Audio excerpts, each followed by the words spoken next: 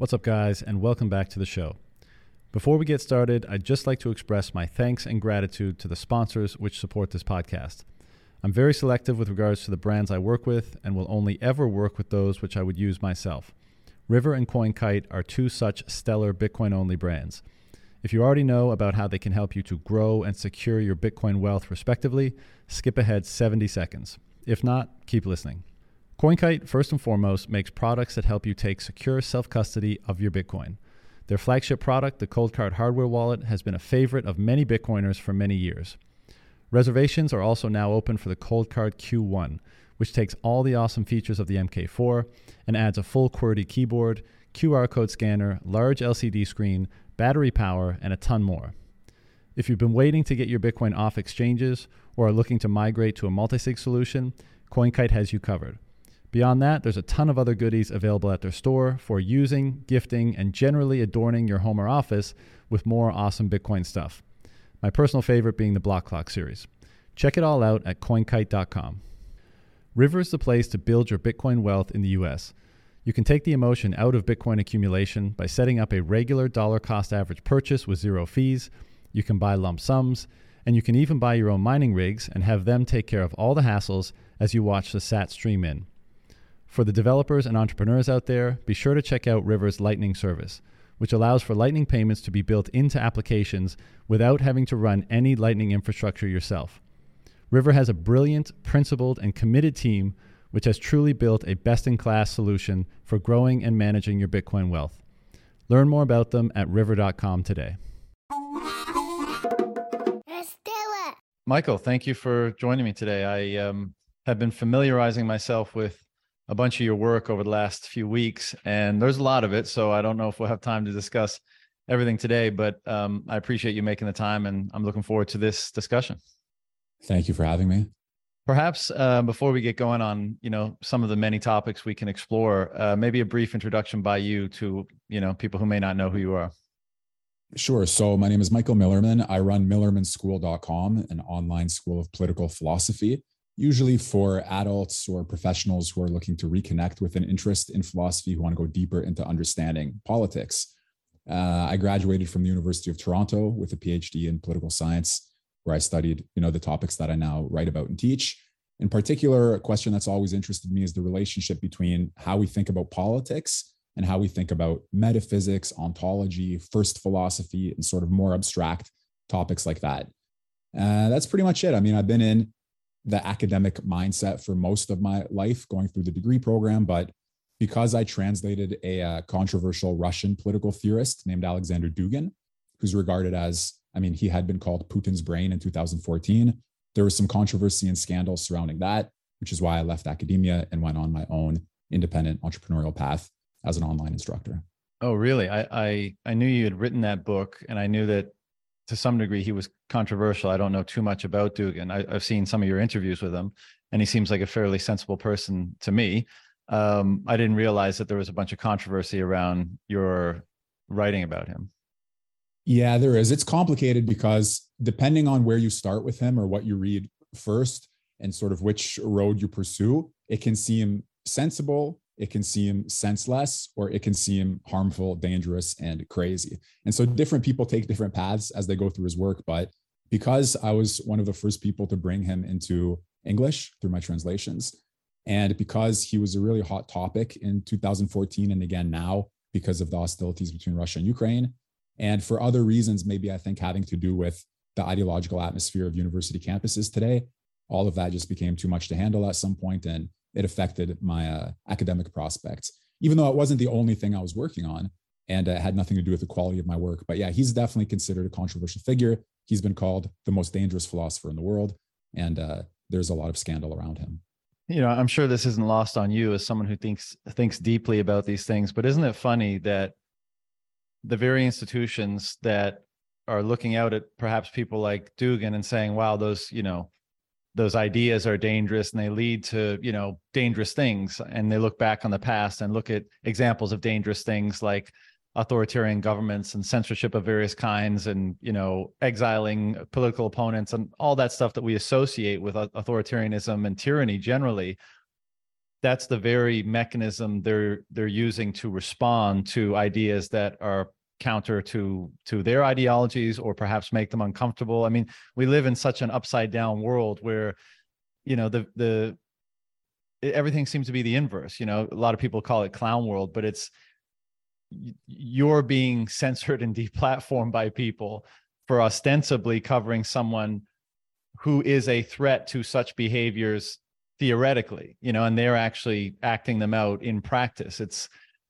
I mean, what do you make of that kind of inversion of logic, sense, how things are working today? It was amazing to experience firsthand, because I did have kind of a starry-eyed view of academia, as you know, especially some of the professors I had difficulties with publicly present themselves as all in on the serious study of alternatives, you know, but then they caved like a spineless sort of creatures when faced with an actual alternative. So it is kind of complicated, because on one hand, let me give credit where it's due in the following way. University instructors, especially in political science, I would say, they may feel like they have some sort of ethical or moral responsibility, not just to present students with all the relevant information, but in some sense to shape them, to guide them. In other words, they see themselves in a quasi-activist or sometimes straightforwardly activistic role as civic educators. There's a long history to that. It's reflected in Plato's Republic, the basic concern with civic education. And so there's some legitimacy to it. But on the other hand, they do act like in total oblivion of the contradictions of their own actions. So they have a sense of a moral superiority and a kind of civic obligation, but they don't see when they start to have a mirror image, or like you said, an inverse sort of dark mirror reflection of the very forces that they pretended to be against. And that's where it gets, I think, on one hand, it can be funny depending on how you look at it, because it's like people who are saying one thing and doing the exact opposite, or behaving in exactly the way that they tell you not to. But it's pretty dangerous and disconcerting too. I'll tell you, I think maybe the classic example for me that wasn't affecting me personally, but that I saw when I was a teaching assistant at the University of Toronto. So keep in mind, those listeners who don't know, University of Toronto is a good Canadian school. It's pretty much the best school in Canada, let's say, and it's really educating in principle tomorrow's leaders in some capacity. So I was TAing a political science class, and I had asked a kind of controversial question, but I set it up to make it interesting, okay, as much as I possibly could. And nobody answered the question at first. So I was like, guys, I did my best to make this fascinating. You know, I tried really hard to set it up in an interesting way. I'm teaching another class after yours. Can you guys just tell me, you know, why didn't this connect? Like, you know, why hasn't anybody said anything? One person put up her hand and she said, the question's actually truly interesting. This had to do with, you know, can you identify, you know, there's the gender identity question, but then what if I identify as 5 years old? What if I identify as Chinese, and so on? So she said, the question's actually very interesting, and I had an opinion on it. But the reason I didn't raise my hand is because I don't want there to be like the social blowback of voicing a controversial opinion. And then I said to the class, keep in mind, this is tomorrow's leaders, okay, at Canada's best university in a political science class. In what year? The class, it was probably first year. So they're on their way through political what year, science training. Oh, like, this was 2000, probably 2017 or 18. Okay. Because I've been out of university since then. So then I asked a follow-up question. I said, who else feels this way? Like, you wanted to answer, you wanted to discuss, but for fear of social ostracism and blowback, you didn't put up your hand. Everybody raised their hand. Everybody. That means every student in the class wanted to discuss the question, had something to say about it, and didn't speak because they were scared of the consequences. So you cannot have that environment at a university campus, in a political science department, training tomorrow's leaders at the top university. That's just catastrophic. So that tells you something, you know, it's not just Michael Millerman worked on Alexander Dugin. That's one thing. A class full of first-year students deathly scared to talk about something because they know they'll lose their heads for it. That's totally unacceptable. That's where things are now. In fact, they're probably even worse now. Oh, yeah. You know, there's two interesting points about that. One is that if everyone actually did put up their hand for the very same reason, then it's almost like it's more of a spirit of the censorship rather, you know, an irrational fear, let's say, because if everyone wanted to engage in it, and presumably they were afraid of the direct, immediate ostracization from people that were in the class, not like hearing about it later, that was largely an illusion, because there wouldn't have been that much pushback in the class in the moment. Maybe afterwards there might have been. I think it's a combination. On one hand, they may be worried about what the other people there will say, but I do also think it's an ingrained habit of self-censorship now, because it's not just that you're worried what your classmate will say.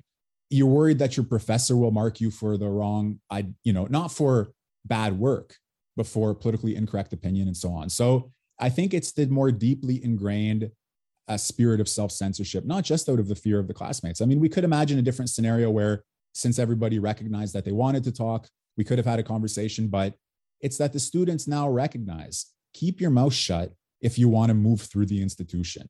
Because as soon as you start to think out loud, it could be dangerous for you. That's not a good environment. And the institutions, unfortunately, are apparently increasingly fostering that kind of environment. So that's a problem. Yeah. I mean, I find that attitude and that fear so repulsive, and because the universities are supposed to be the battleground of ideas, right? This is where you go to really hash it out. Like, you're on that side, I'm on this side.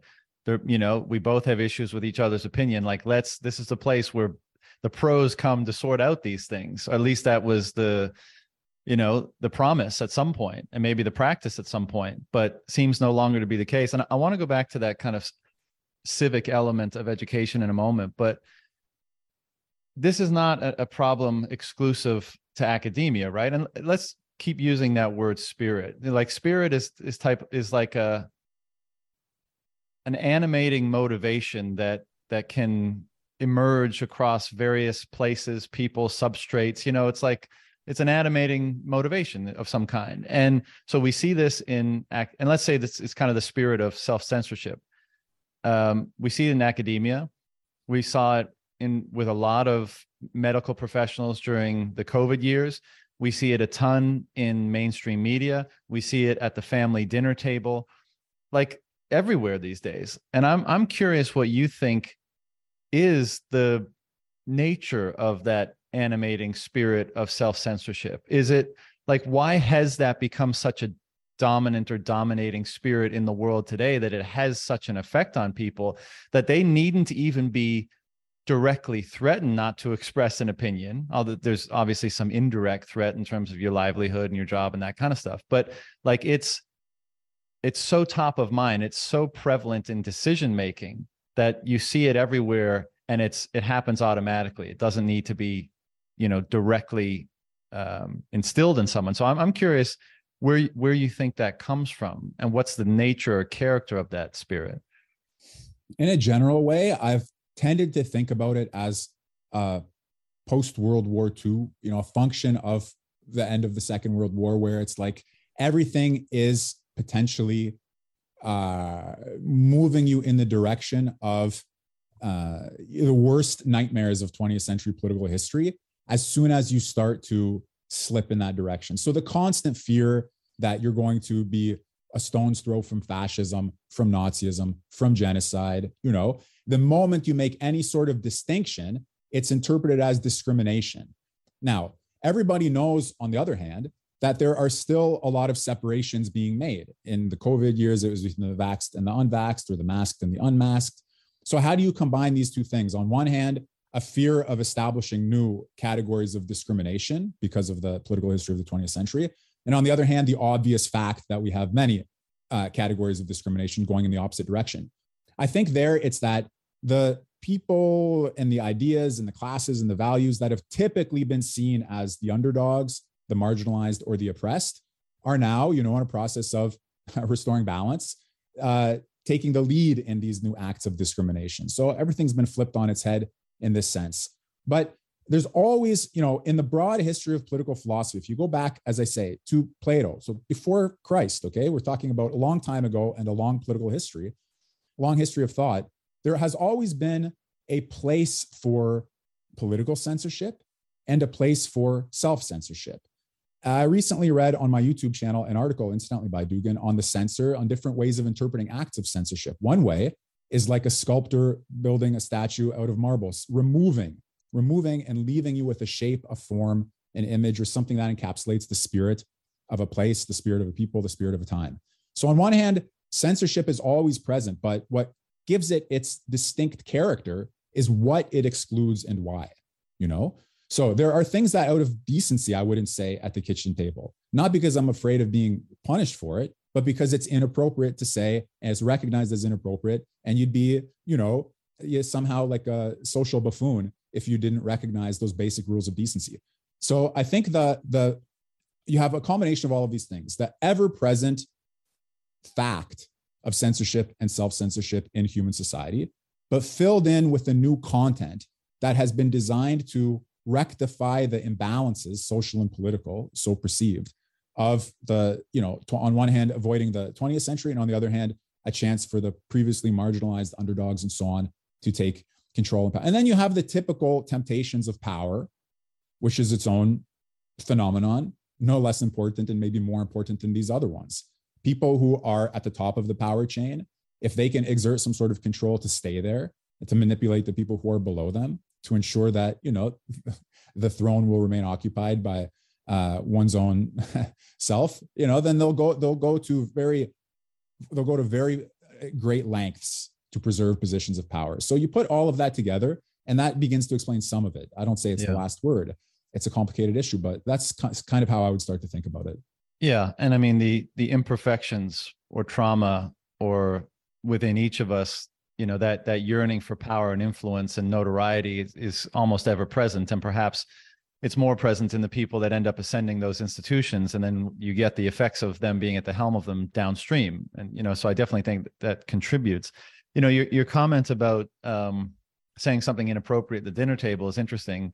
You know, I don't know too much about Diogenes either, but I know the kind of gist was like, would you rather appear virtuous and not be, or appear, you know, crude but be virtuous? You know, would you rather say the kind of uncomfortable, you know, blunt, frank truth, even though it's disruptive to whatever circumstance you might be in, or would you rather not and kind of keep the peace, as it were? And, you know, that's interesting because it makes me think so much in the world today, and this is, you know, talked about a lot, there's so much virtue signaling. And I think part of the censorship this problem of censorship we're discussing, so much of the pushback, so much of the censorious animus is virtue signaling. Like these people that, you know, screech and yell, you know, racist, transphobe, this, that, and the other thing. I feel like an element of that within them, notwithstanding their own, you know, all the different imperfections that they have and ego and unrestrained, all this stuff. But part of it is they think they're being virtuous, and they're attempting to signal that in the world by condemning someone they deem to be not virtuous. And so there's this interesting phenomenon where the virtue signal, the expression of something, is seen as being more virtuous than the actual embodiment or action of it. And, you know, it kind of, you know, it's not a perfect corollary to someone like Diogenes. Perhaps he was kind of on the extreme in his example, but I think that was his philosophical approach, is to, you know, to animate the extremes, let's say. But what do you make of that circumstance, the virtue signaling, and how that contributes to the environment of self-censorship and censorship in the world today? Yeah, virtue signaling is a big part of it. It's a big phenomenon. It's sure tied up with narcissism and all kinds of other things psychologically. But, you know, from the history of political philosophy, one of the points that I find interesting is the debate over virtue. What actually would it mean to be virtuous? What is the right? So let's say, fine, they have the virtue signaling. It makes them feel better. They're able to call somebody else a racist, means they're pure. They're able to call someone else a fascist, means they're on the side of humanity. Right. Like Carl Schmitt, who himself is not blameless, once said, whoever invokes humanity cheats, because in fact, all of these political disputes have arguments. Let's say it's when you invoke humanity on your side, you're dehumanizing your political enemies, which is a much more radical form of division than if you actually treat your enemy as a human being that you disagree with. So there are all of these kinds of issues. But one of the key questions is, what would they mean by virtue anyways? You know, like what would be the virtue of not discriminating, egalitarianism, let's say redistribution of resources, and all the other things that they think are good, right, or moral? So even behind the phenomenon of virtue signaling with all of its psychological elements and so on, is the actual real substantive dispute what's right, what's good, what's just, how should we live, how should we treat other people, what's the nature of a political community? Can there be one society in which all people live together? Why were there ever arguments in favor of distinct social and political orders? What's the nature of legislation and so on? So I think that is, if we were to scratch beneath the surface of the virtue signaling, which on its surface can be ridiculous and obviously blamable, and again, sometimes comical and grotesque all at once, right? Has this sort of carnivalesque, up to the point that it starts being like menacing and all of that. The substantive questions are where the action's at in some sense, right? What should be our proper attitude and why towards these social and political questions? And that's where personally, I find the history of political philosophy to be an indispensable aid to thinking. It's not that we get the final answer necessarily in one book or another, but you can start to formulate these deeper problems and issues. One of the issue that I have with virtue signalers, especially when they become rabid, is that they're closed off to that element of the problem. In other words, it's not a question for them. Right. What's right, what's wrong, what's good, what's just, and why. It's a obsessive dogmatic conviction that gets translated in this distorted way into all kinds of, crazy actions. So that's they're kind of closed off to the inquiry, but the inquiry is the saving grace, because that's when you actually can start to think and to expand and to understand, especially to understand that we don't know what we think we know. Right. Exactly. And that's the irony. That's the inversion that we were talking about before, because, and it's gotten so, it's devolved so much that it's actual instantiation in the world today, as we see from innumerable new Twitter feed videos, is literal screeching. Like some student will stand up in the class, or some person will be on the road, and they'll be ostensibly representing whatever their cause is, and their chosen form of expression will just be screeching at whoever they're in opposition of. Someone might put a mic in their face and say, hey, why don't we talk about this issue? Why don't we try to find that moral nexus, if you will, or why don't we try to find the truth, broadly speaking, about this issue and, all the different complexities of it. And the response is just actual sheer shrieking, so as to completely shut down any potential for discourse, and obviously simultaneously to discredit and, in a sense, dehumanize the person who's asking the questions and who's wanting to engage in that discourse. Right. Yeah. It's amazing in so many ways, because, the human being is characterized first and foremost by our ability to speak rationally, that we're the rational animal, we're the speaking being. And so when people screech, they simultaneously dehumanize themselves, because to be human is to be able to engage in this serious analysis. But on the other hand, to go back, I hope people don't mind and you don't mind, but to go back to Plato's Republic for a minute, on the first 2 pages, of Plato's Republic, there's a situation where Socrates is stopped by some people, and he's asked to enter into a conversation that he would prefer not to enter into. And they have an exchange, and he says, maybe I can persuade you. And they say, you can't persuade us if we don't listen. So the problem inherent in political conversation, that, we have reason, we have the ability to exchange arguments, but it's all premised on the possibility that somebody is open to persuasion. And on the other hand, you have those who would prefer compulsion. So the conflict between persuasion and compulsion is on the first few pages of the main text in the history of Western political philosophy, Plato's Republic. And it just goes to show we cannot take for granted anybody's willingness to engage in a normal exchange of opinions, arguments, ideas, justifications, and so on, because there's always the threat not only of screeching. Fine, today it's screeching, tomorrow it's shooting. And in both cases, it's the possibility of shutting down decent human society through acts of compulsion. And screaming into a microphone is one way.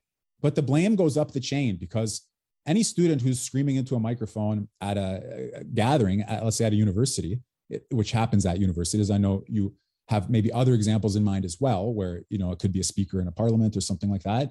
But take the university, it should be a no-brainer that that student is expelled on the spot. First of all, they probably should never have been admitted. But if they're admitted and they act like animals, then they belong in a zoo, not in a university, and they should be expelled. But when there's nobody enforcing a modicum of institutional standards, then you have the lunatics running the asylum.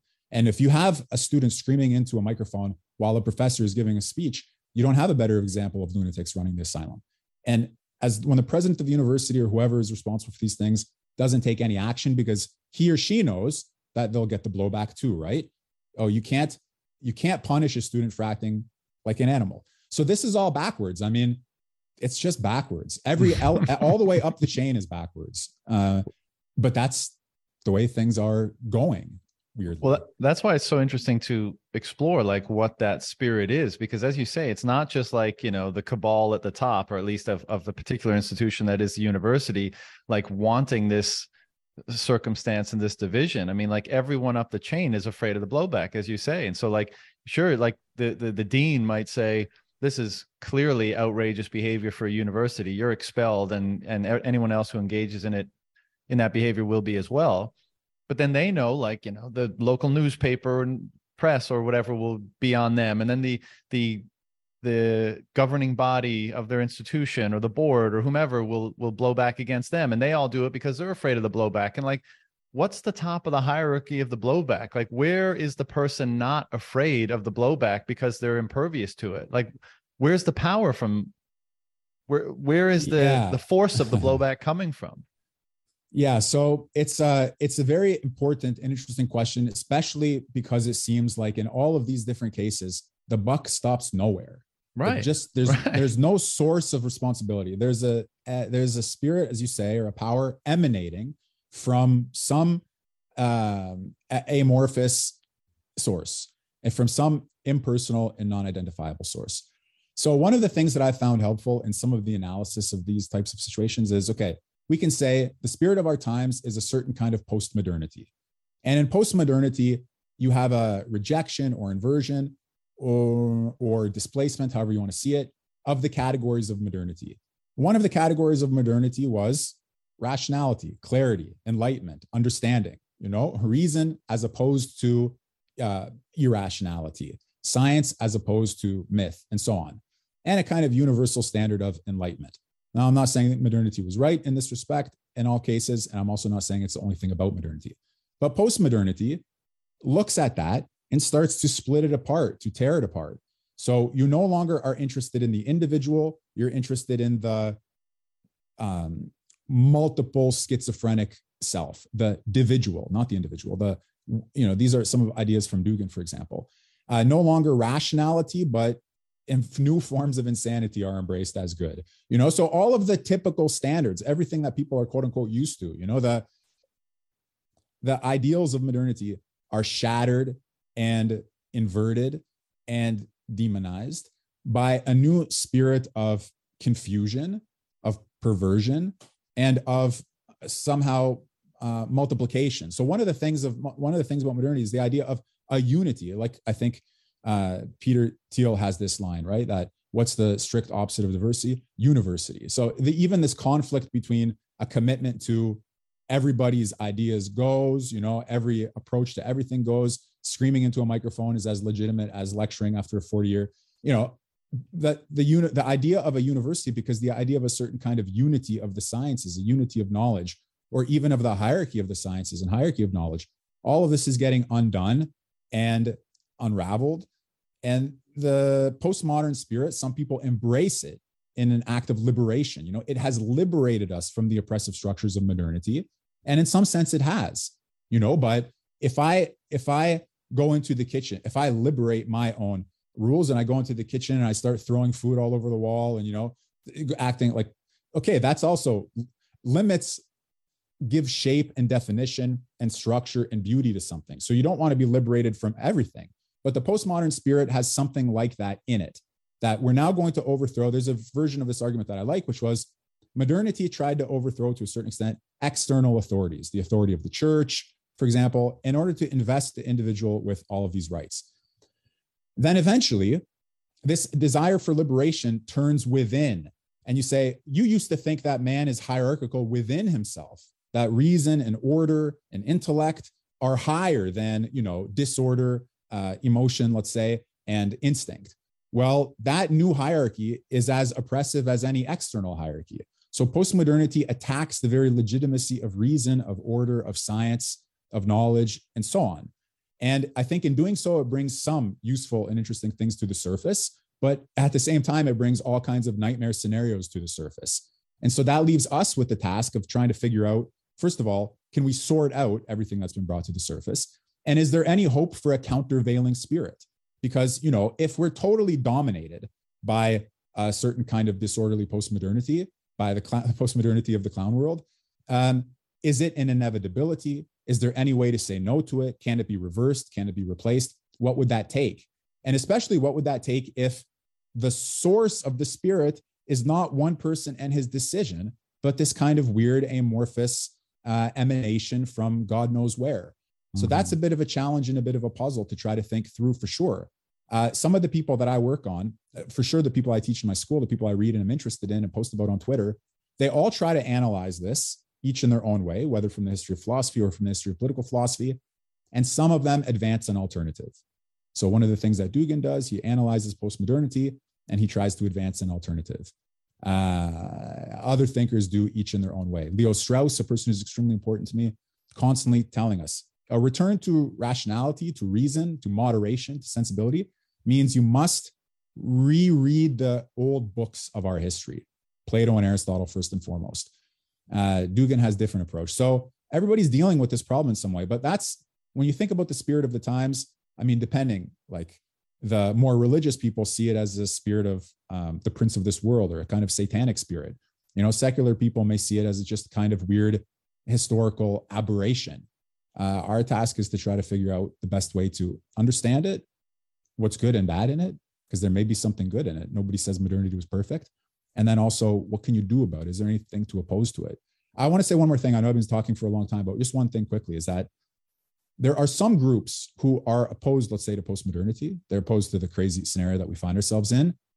And their solution, roughly speaking, is let's roll back the clock to about 1990, 1980, a kind of free market liberalism. And we'll just pretend that this never happened, or, that this whole mistake, we just take one step back basically and freeze ourselves in 1980s, 1990s classical liberalism. I'm not saying that's not a solution, but I am saying that we need to understand the various, like some people want to roll back the clock to 1980, some to 1950, and some to, 500 BC.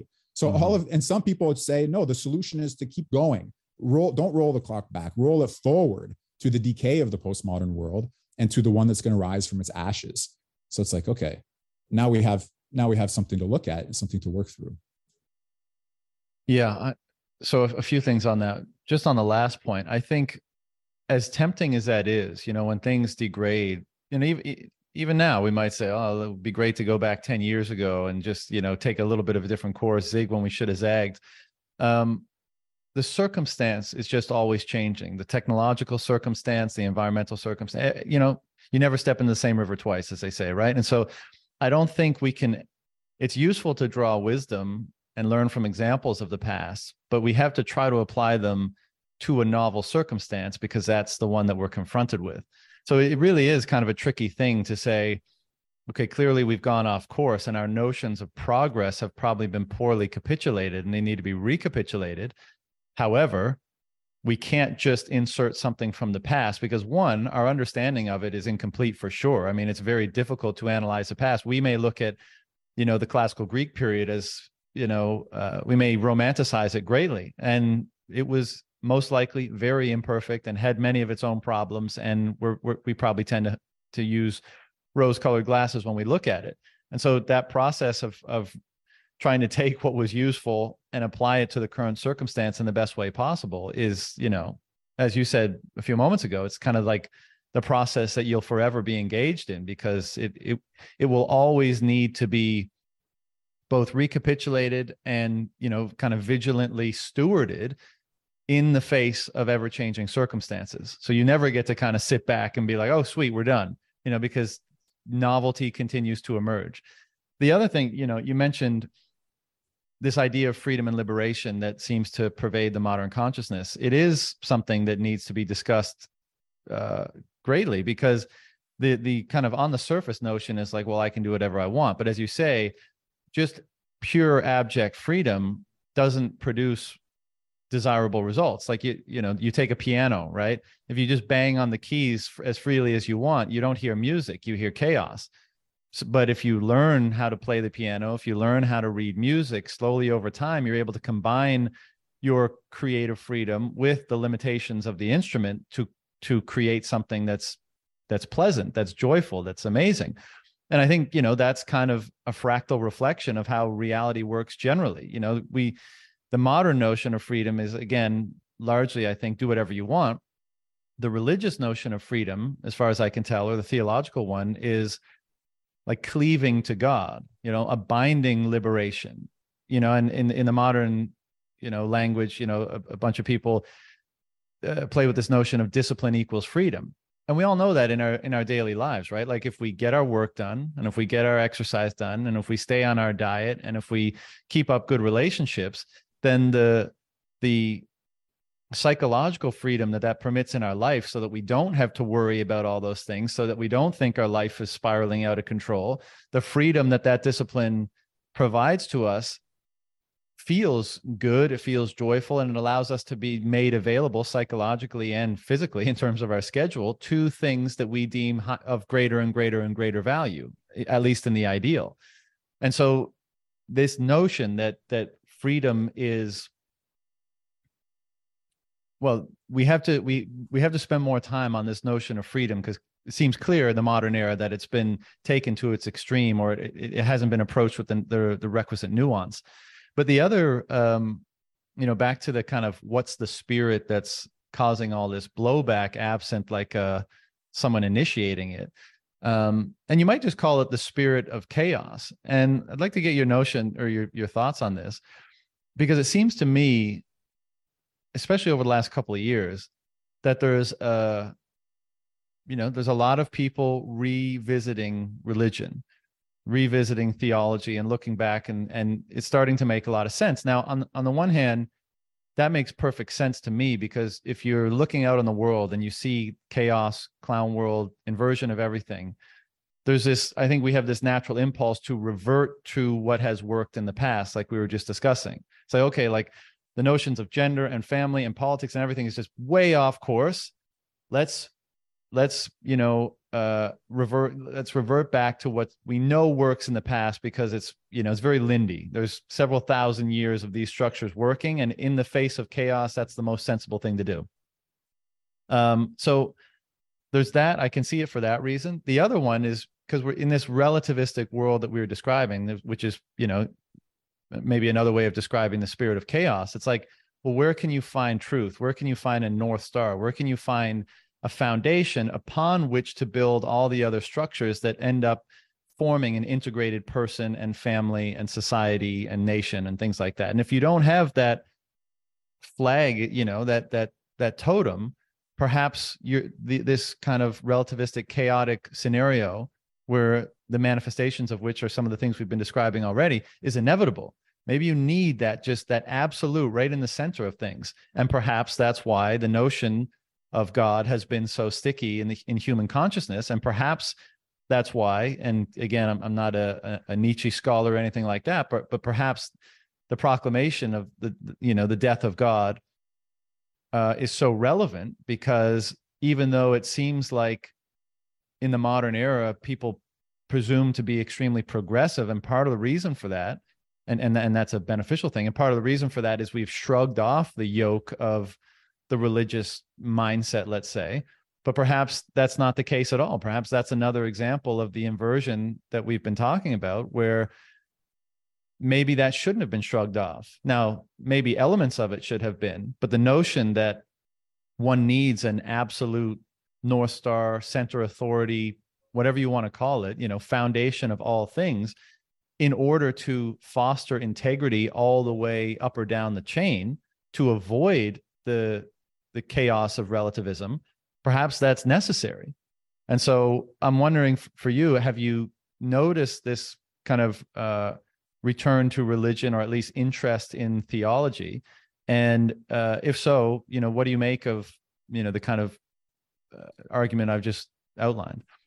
Yeah, so there's a lot to what you said that is deeply important. It would take some time to discuss. So first of all, definitely people who have come to study with me at my school and who talk to me have been drawn towards, or they've either been drawn towards, or they've already found themselves back in a religious tradition, some Islamic, some Jewish, some Christian.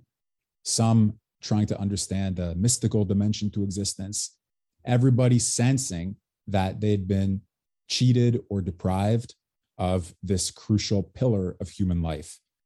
In some cases, they pass through, let's say, New Age type beliefs on their way back to a traditional religion. In other cases, they rediscover the wisdom of the old books and as it were, the silver thread of their own heritage in some cases, where they have left the path, left the ancestral path, and then returned to it, something along those lines. So more generally, in the authors that I teach, everybody is keenly aware of this issue and this problem. So part of what characterizes modernity is a desacralization, is a secularization, is a loss of the legitimacy of religion. Because one of the key arguments, this was very early when I started reading the authors that I love now, one of them had said the Enlightenment thinkers, they quote unquote refuted the pre-modern medieval religious thinkers, not at the level of genuine argumentation, but in a sort of propaganda war against faith. Right. So modernity was a kind of successful propaganda war against revealed religion, against theology, and against belief. And what that means in some sense is that when you become wise to it, you suddenly can consider that was only a propaganda war. It wasn't a refutation. It wasn't the last word. It's not the truth about God, that God is dead. It's either a statement about the social character of the time, or it's a kind of project, but it need not be the truth of the matter. So on one hand, you have an interest in religion, mysticism, pre-modern thought, medieval philosophy in some cases, return to the roots and all of that. But on the other hand, there is a kind of problem or crisis of legitimacy of absolutes. And people are equally aware of that it's not, on one hand, if you just return to a religious path or to a traditional faith or to, like I say, an ancestral custom or something, still some people preserve an awareness of all of the criticisms against it that were made. So I'd take it just a very simple type of example. Can I treat the Bible as the word of God once I'm aware roughly of modern biblical criticism? So suddenly you have problems. I'm not saying that you can't. This is an issue that Leo Strauss, for example, wrote about in depth, but it's that sort of the problem of the criticism of the absolute and its loss of legitimacy remains as a sort of thorn, possibly, in the side of the people who want to return to a source of absolute authority or of absolute guidance or something that they can. So there's still a split consciousness, so to speak. There definitely is a hunger for something that anchors you in this world. And, Heidegger, writing about Nietzsche, had said that it's precisely homelessness that characterizes the modern world. People don't have an anchor. They don't have a rootedness. And on the other hand, people who feel that are looking for substitutes, or they're looking for the real thing. But in a time where all foundations seem to have experienced the crisis of legitimacy, it produces this kind of thorn in the side, split consciousness. But yes, definitely among my students, definitely the authors that I teach, everybody's thinking through this. The crisis of modernity, one of the ways that it has been formulated is that the crisis of modernity was that the Western world lost faith in its purpose. It lost the sense of its direction. It was no longer related to its two roots, the Bible on one hand, Greek philosophy on the other hand, one way of seeing it. And all of this leaves people, anchorless, uprooted, homeless, and looking for a new foundation, a new ground. Yeah, I mean that is the status. That is the status for sure. And a North Star. That's also a very important thing. There's so much in what you said that's vital, because there are different places you could look to for an absolute or for an anchor or a ground. So some people now, as previously, they look to God. But some people now, as previously, also look to state authority, to some sort of locus of power where their word and their will and their decision is the law. So it's not always the theological alternative. In some case, it's some other identity that provides you with the sense of certainty. And that's also important. And one other alternative I'll say, so on one hand, you have the return to religion. On the other hand, let's say the decisiveness of political will.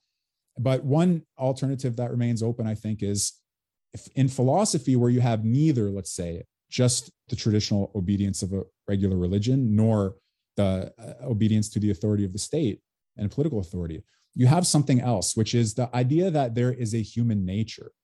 So there's an old poet who said, you can chase nature out the door with a pitchfork, nevertheless it returns. And in some sense, modernity and postmodernity in particular has been the process of chasing nature out the door with a pitchfork. The idea that we have a nature, that things have a nature, that there's a fixity or an essence or a shape to the world, all of that's been chased out. But when it comes back in, like this old poet said that it must, then that's another thing that can provide fixity, the idea of a human nature. But there too, now that technology is developing in the way it is, there's a big question mark over the fixity of human nature, even so. So I would say what really characterizes the whole moment is this split consciousness, desire for a stable authority with the recognition of the current chaos. Yeah, I agree. Sometimes I think in my own perspective and how to orient it, I've always been interested in psychology and philosophy, and more recently in theology. And I find, to your point about kind of realizing you were hoodwinked to dismiss everything related to religion, and now coming back to it and being like, wow, theology, it's like, I'd almost say it's more interesting than philosophy. Sorry to say, to someone like yourself, but it's so rich, and sometimes I think, when we're really trying to figure out how best to orient ourselves, is it just my ego, my lack of humility that's causing me restraining me or keeping me from just making that commitment and saying, I believe in God, I'm a follower of Christ, this is my North Star, and I'm going to let that animate my behavior. And, my primary orientation, I hope, or at least it's my attempt, is to truth. And so I don't want to delude myself to the extent that I can stop myself from doing that. And though I see a lot of benefit in that approach, in saying the Bible is the word of God, Jesus Christ is the truth and the life, and, taking that approach, I feel like there's an element. So it's very pragmatic, I guess is what I'm trying to say. I think it's a great foundation for a healthy, stable life and families and communities. But I think there's an element missing, or maybe, as we were saying before, it hasn't been retrofitted for the time or something like that. And so I'm not ready to make that commitment yet. And as we were saying before, I think we are religious creatures in the sense that to really orient ourselves most beneficially in life, we need that North Star, that notion, that godly, like, absolute. And to that idea before of limitation and freedom, or discipline and freedom, it seems like that kind of leap of faith, which is perhaps why we have that type of language, and saying, this is the absolute, this is the masthead that I'm going to tie myself to orient myself for the best life I can have.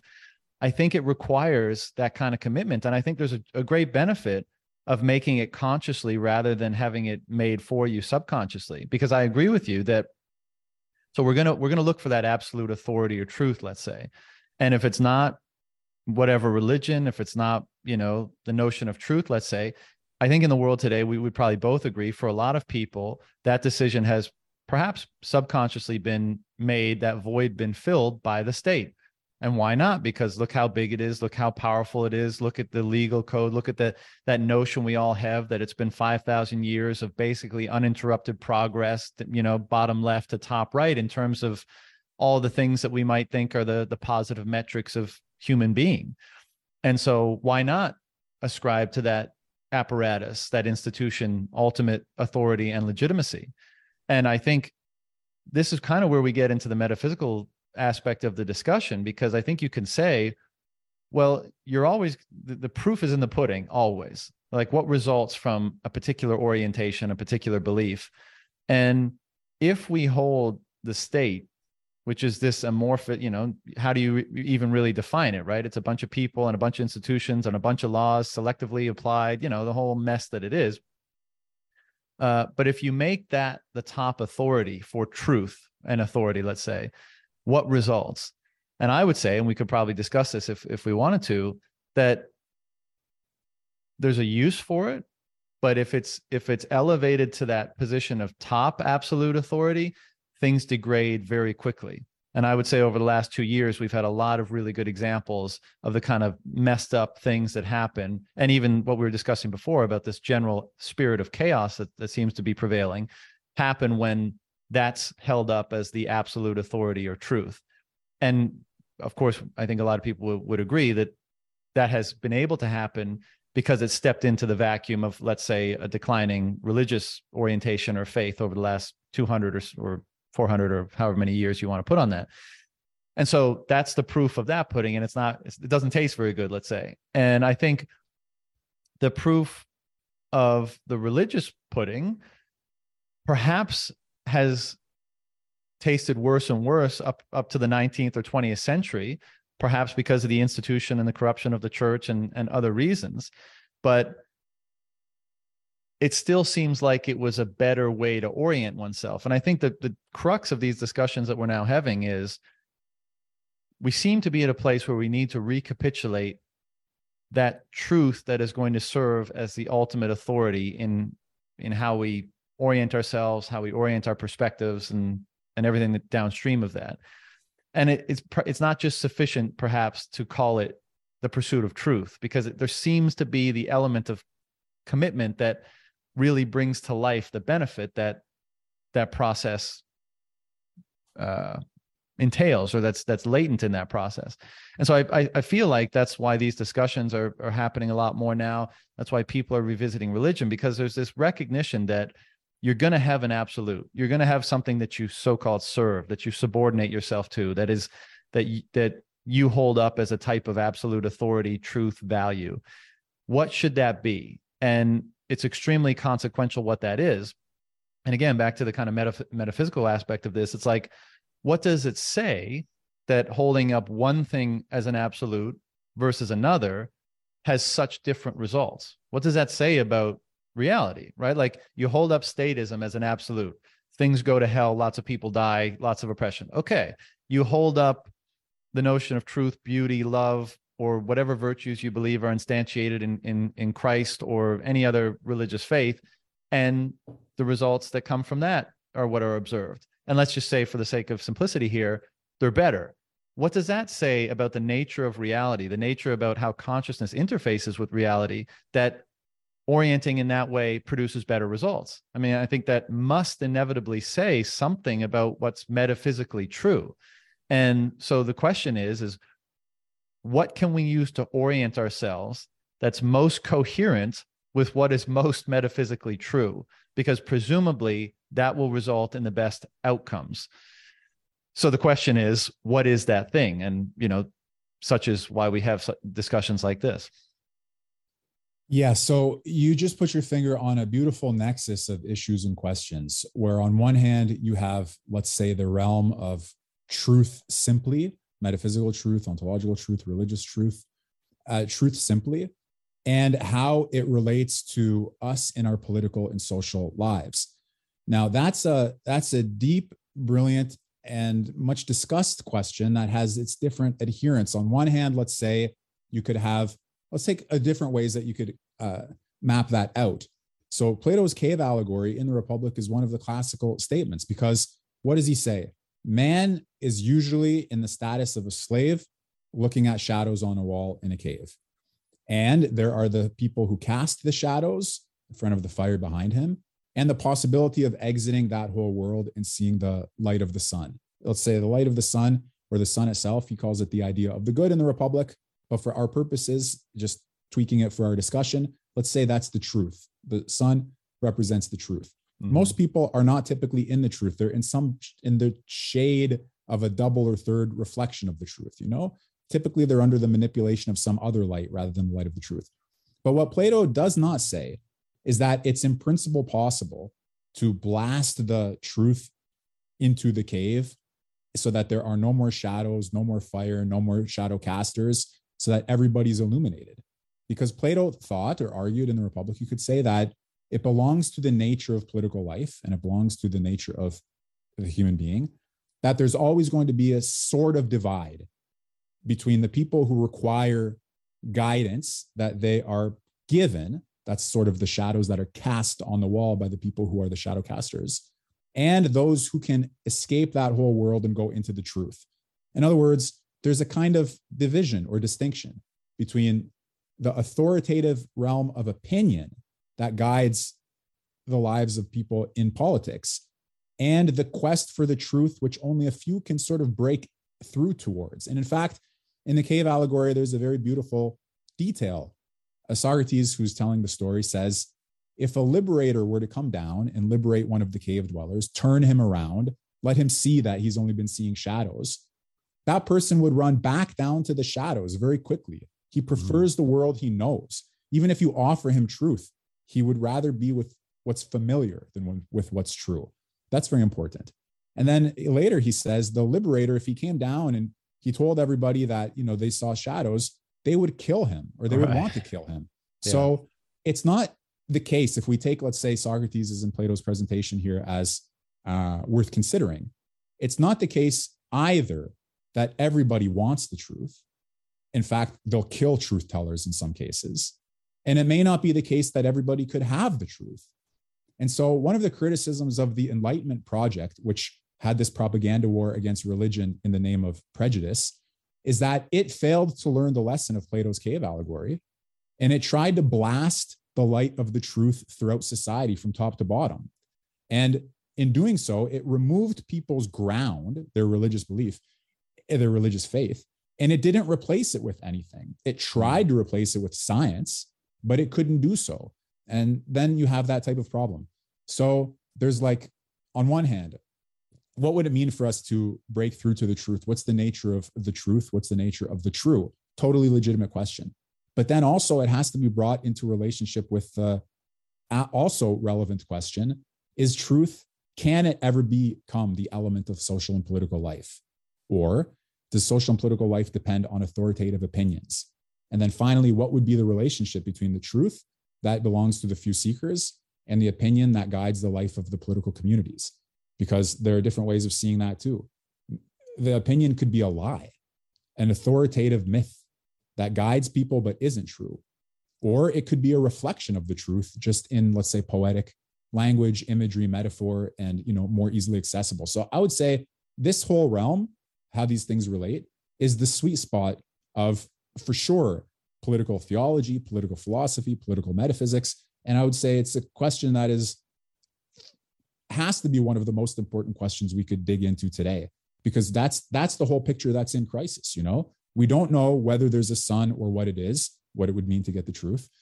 And, the whole cave allegory, the image that it represents has become so distorted. We actually have to return to the allegory in some sense to think through the limits of what can be done politically and what can be hoped for. Because we don't want to, the idea that a truth teller would come back into the cave of political life, try to enlighten people and be killed, we have to take that seriously. I think we see it, but it also sets some limits on what we can hope for in terms of the enlightenment of politics. Yeah, I mean, one of the things that makes me think, well, one is that, I'm fairly critical of institutions generally because they're so easily corrupted, because institutions are by their nature hierarchical, and hierarchies by their nature, people that tend to ascend them or aspire to ascend them have, power hungry sort of leanings. And as a result, power gets concentrated at the top and they become tyrannical or corrupted in some way. But as you're saying all this, I mean, it does, let's say the institution of the church, the sun, the truth, the thing that's supposed to steward that thing, and maybe, try to send some people down. But you also have the philosophical class, which, to me, I don't want to say explicitly this is how I perceive them, but I think part of the role is let's say you have that absolute, however society capitulates that, and what is held up and stewarded the most as that form of truth. But you have the philosophical class that seems to me to be very non-committal. And the reason why that's important is because it's a check on the committing to the absolute. Like I said before, I think there's a great benefit in commitment, and again, it kind of fractally applies to all areas of life, committing to a practice, committing to a partner, committing to, all sorts of things, and committing to God perhaps being, one, the biggest one you can commit to, that binding liberation that we were talking about. But that is a very slippery slope, because when you commit, you go all in, you orient yourself by and to that thing. And so what if you're wrong?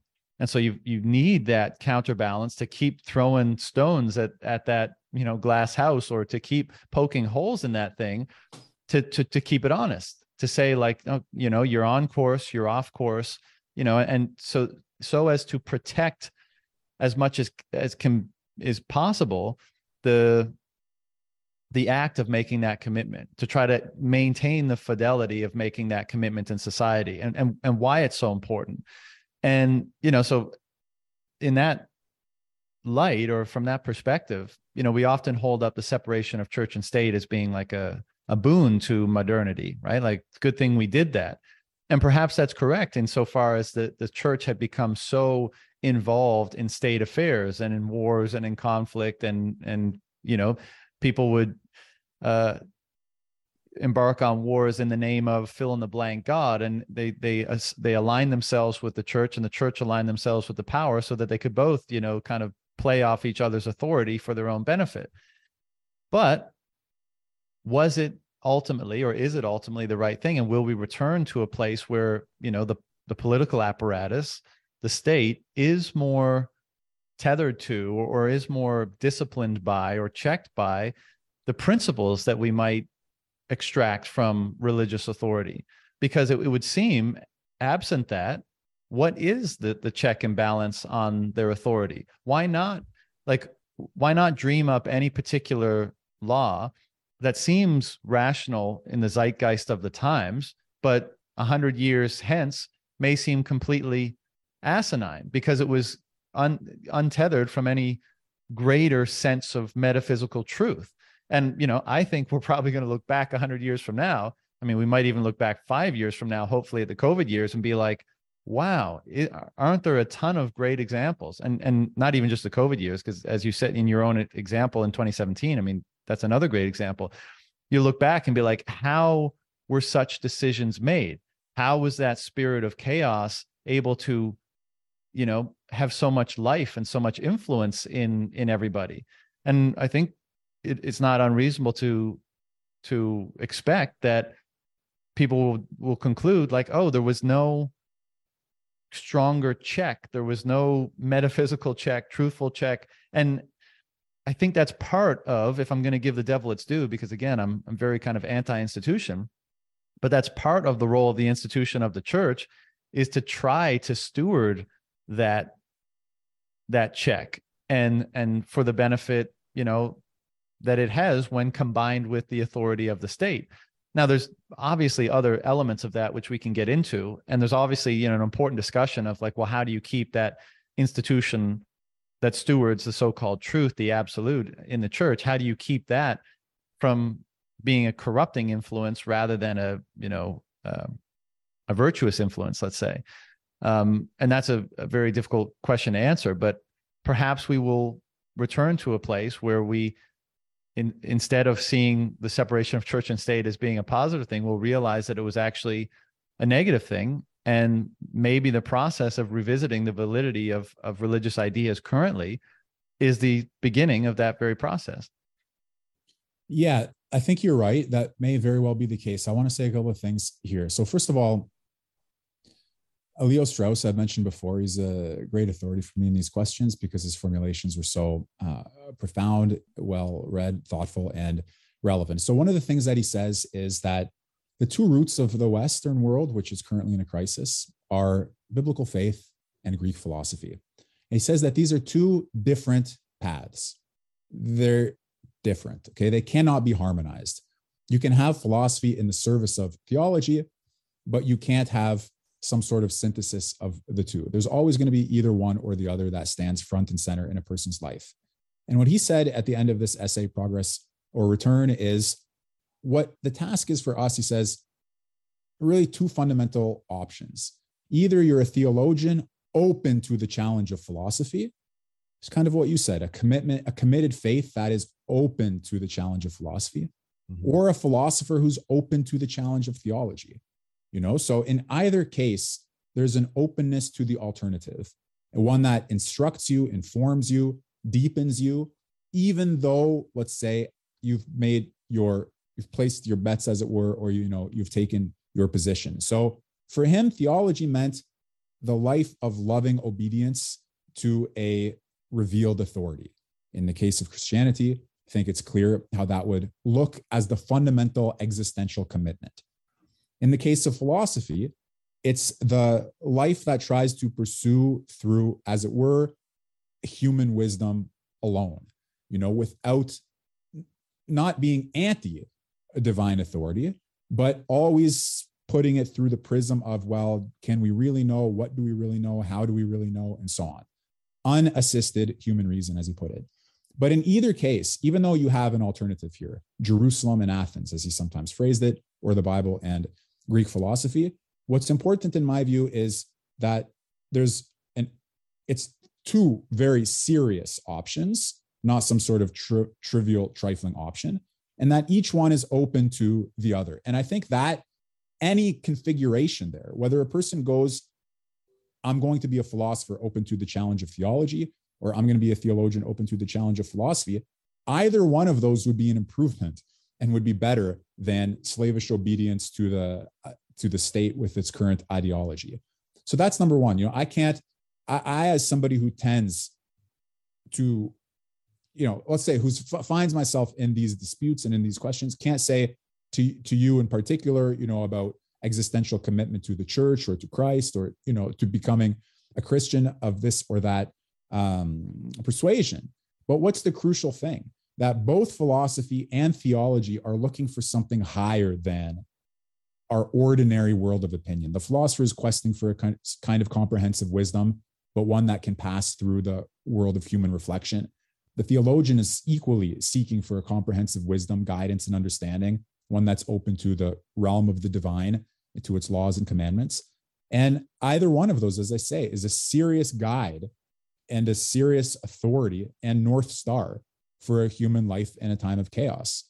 So that's to give that its due. And then another formulation of this, in some sense, is political theology is a kind of attitude that's going to take what we've learned or what we know from revealed religion, from an act of existential commitment or faith, a leap of faith, and try to bring that world into our politics, try to inform it, and try to shape the politics in light of the theological decision. And that is one project that I think is going to be growing in, you're going to have more people wanting that for the reasons that we've mentioned. And parallel to it, or running alongside it, is this sort of philosopher's version, let's say, or the Platonic version of that, which is that, yes, in fact, the philosopher agrees. We need a higher morality. We need divine morality. We need divine law. But for the philosopher, it includes the question, additional set of questions, So slightly less obedience and slightly more, not that the theologian, anybody who's read mystical texts, religious texts, theological texts, disputes among theologians, knows by no means is it the case that theologians don't inquire, don't question, not at all. It's faith-seeking knowledge, which means look at Aquinas, question after question after question, elaborated in the most systematic and rigorous way that you can imagine. So that's not, as I say, you can use inquiry, just like the philosopher can have a kind of sense of divine inspiration. It's not at all the case that philosophy is radically distinct from a love of God or a concern for God or a care for God or an openness to the divine. Not at all. In my opinion, philosophy at its peak is absolutely inspired by the realm of the divine. And probably theology at its peak is absolutely illuminating the human intellect and all of our other capacities. So they have a lot in common, even if they're not the same. But really what I want to convey is that either path, either alternative, either option is probably eventually going to fill the chaos, the vacuum, and the corruption that we have now.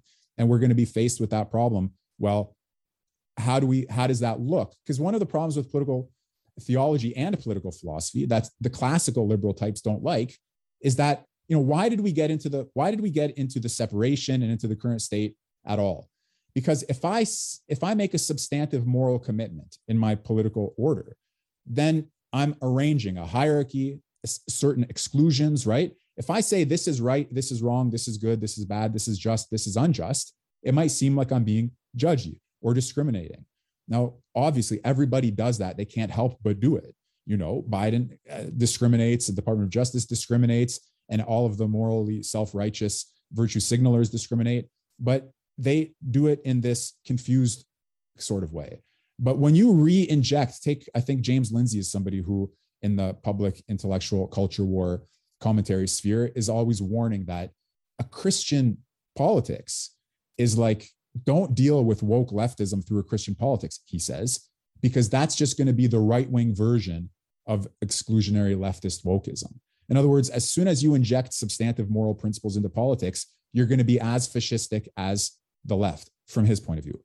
I disagree. I think you disagree. And most of the authors that I study and teach disagree because they say politics needs to have a substantive core. And the fact that some people will be in and some people will be out isn't the end of the story.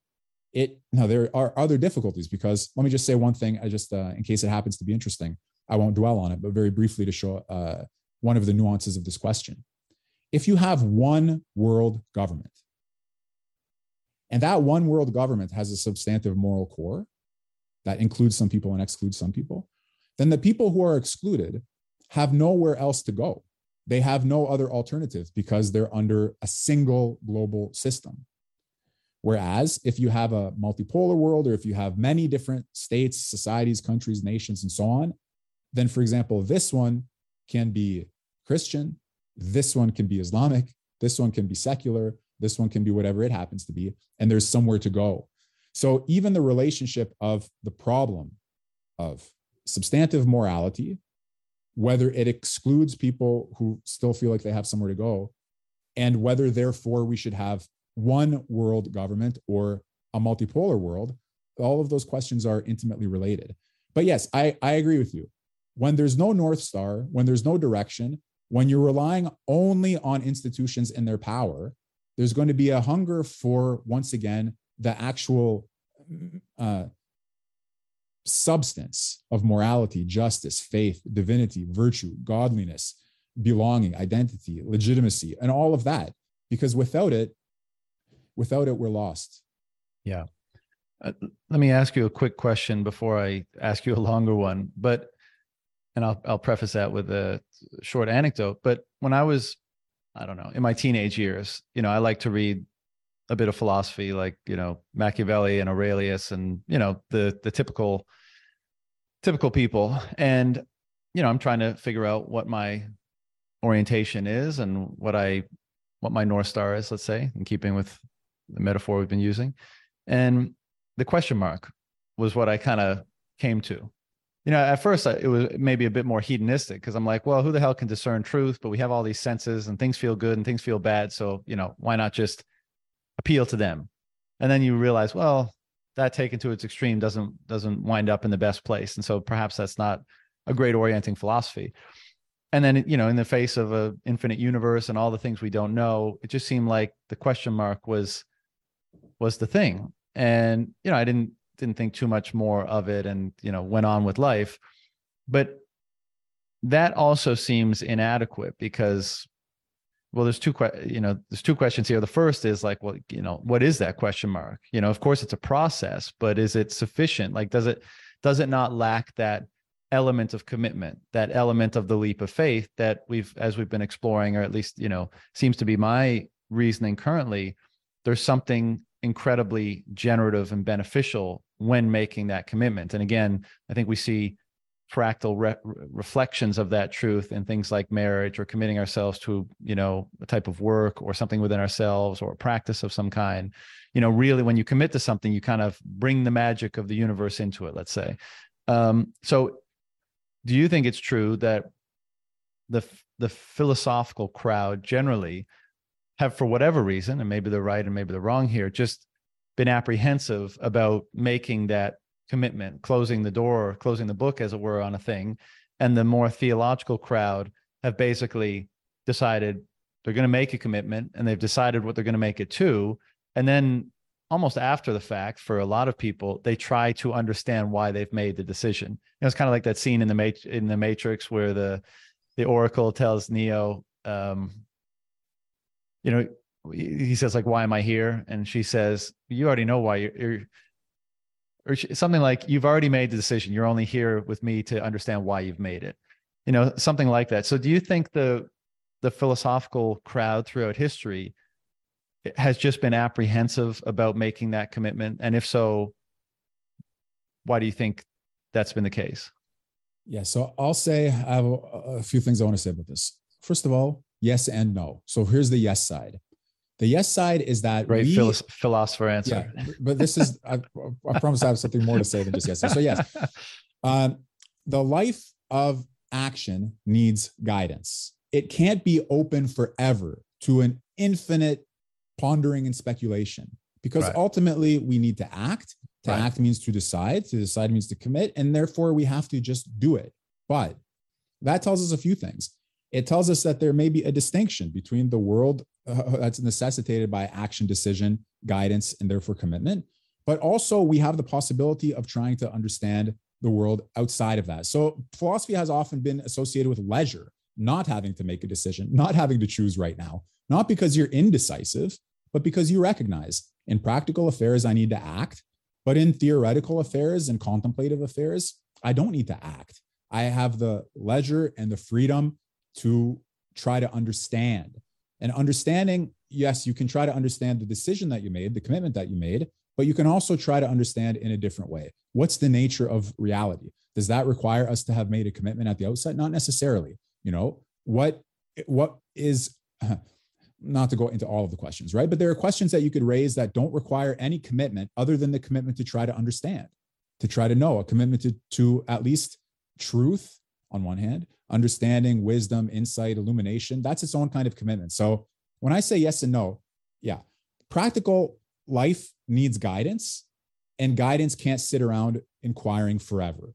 It needs to act on the basis of other things than just perfect clarity. You don't know, right? Is this the right woman to marry? Is this the right job to take? Is this the right, if I didn't go to work this day, would that have happened? We don't know. We have to act. That's the nature of the realm of practical activity. But the no part is where I say a philosopher is, in my beautiful example here, I mean, not what's beautiful is not that it's mine. What's beautiful is what he said about it. Martin Heidegger, a German philosopher of the 20th century, he writes very beautifully about questioning as saying yes to that which we haven't mastered. We haven't mastered it. It's a question for us, but it's compelling. So when we question, we're exposing ourselves to the realm of something that is compelling.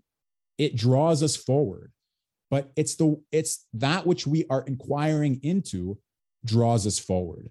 So it can only do that if we've committed to pursuing the question. So there definitely is an element of deep existential commitment in genuine philosophizing, because you've really said, I want to pursue this question to the end. Like, I want to pursue this job. I want to pursue this woman. I want to pursue this hobby, and I want to pursue this question.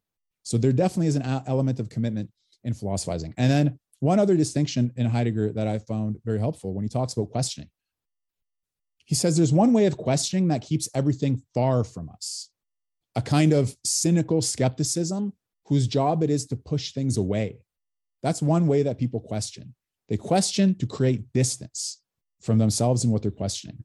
But as I just mentioned, he had another account of questioning, which moves us beyond ourselves, brings us deeper and more radically into a realm to be discovered, which is completely different.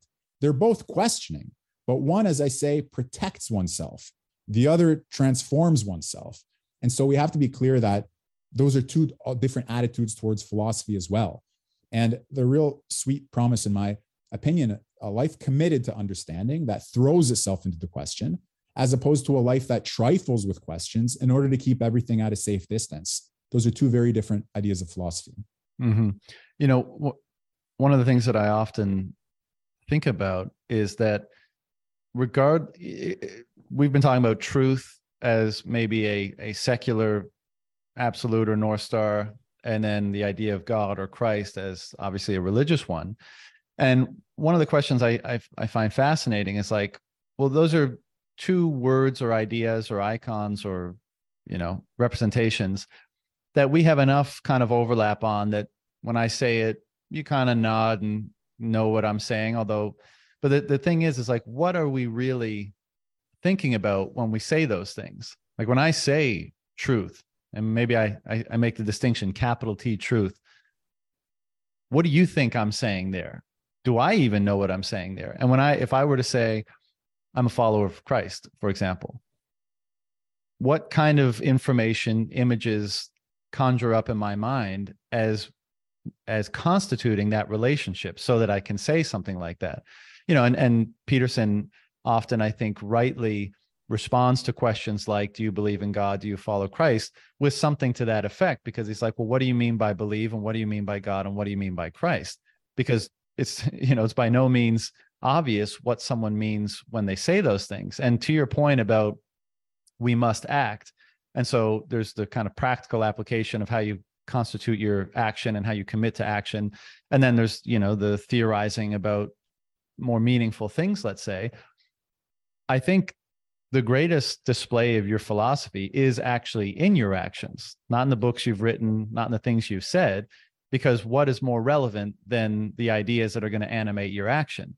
And so I think in all of our action, what we believe is actually always on display, whether we like it or not. So you can tell me until you're blue in the face that you're a follower of Christ, but if I see you engaging in whatever sort of immoral or invirtuous activity, well, then my conclusion is that you're actually not what you think you are. You're saying one thing, and perhaps you wish it were the case, or you hope, you want to express that, you want to signal that, like we were saying earlier, but it's actually not the case, because if it doesn't show up in your actions, I don't know if I can say that it's real. In fact, I don't think I can. And so in that sense, like, all of our actions display our most deeply held beliefs, the things that we most subordinate ourselves to, that our gods, basically. Our God is in all of our actions, in that how we act displays what we hold in the highest place. And I think that would make a lot of people uncomfortable, because a lot of people, I think, tend to separate the two. It's like, well, I'm this sort of person. I have these flaws and these problems, and I act this way sometimes, but I believe in this over here. And I guess my response to that is, you act out what you believe unavoidably. And maybe after the fact, if you're a conscientious or reflective sort of person, contemplative sort of person, someone who wants to know themselves, then they try to dig into why they've acted in the way they have, how they should act in the future, or how they think what actions would be more in line with the beliefs that they believe should be held in the highest place. And then how do they assess their success in doing so? And so,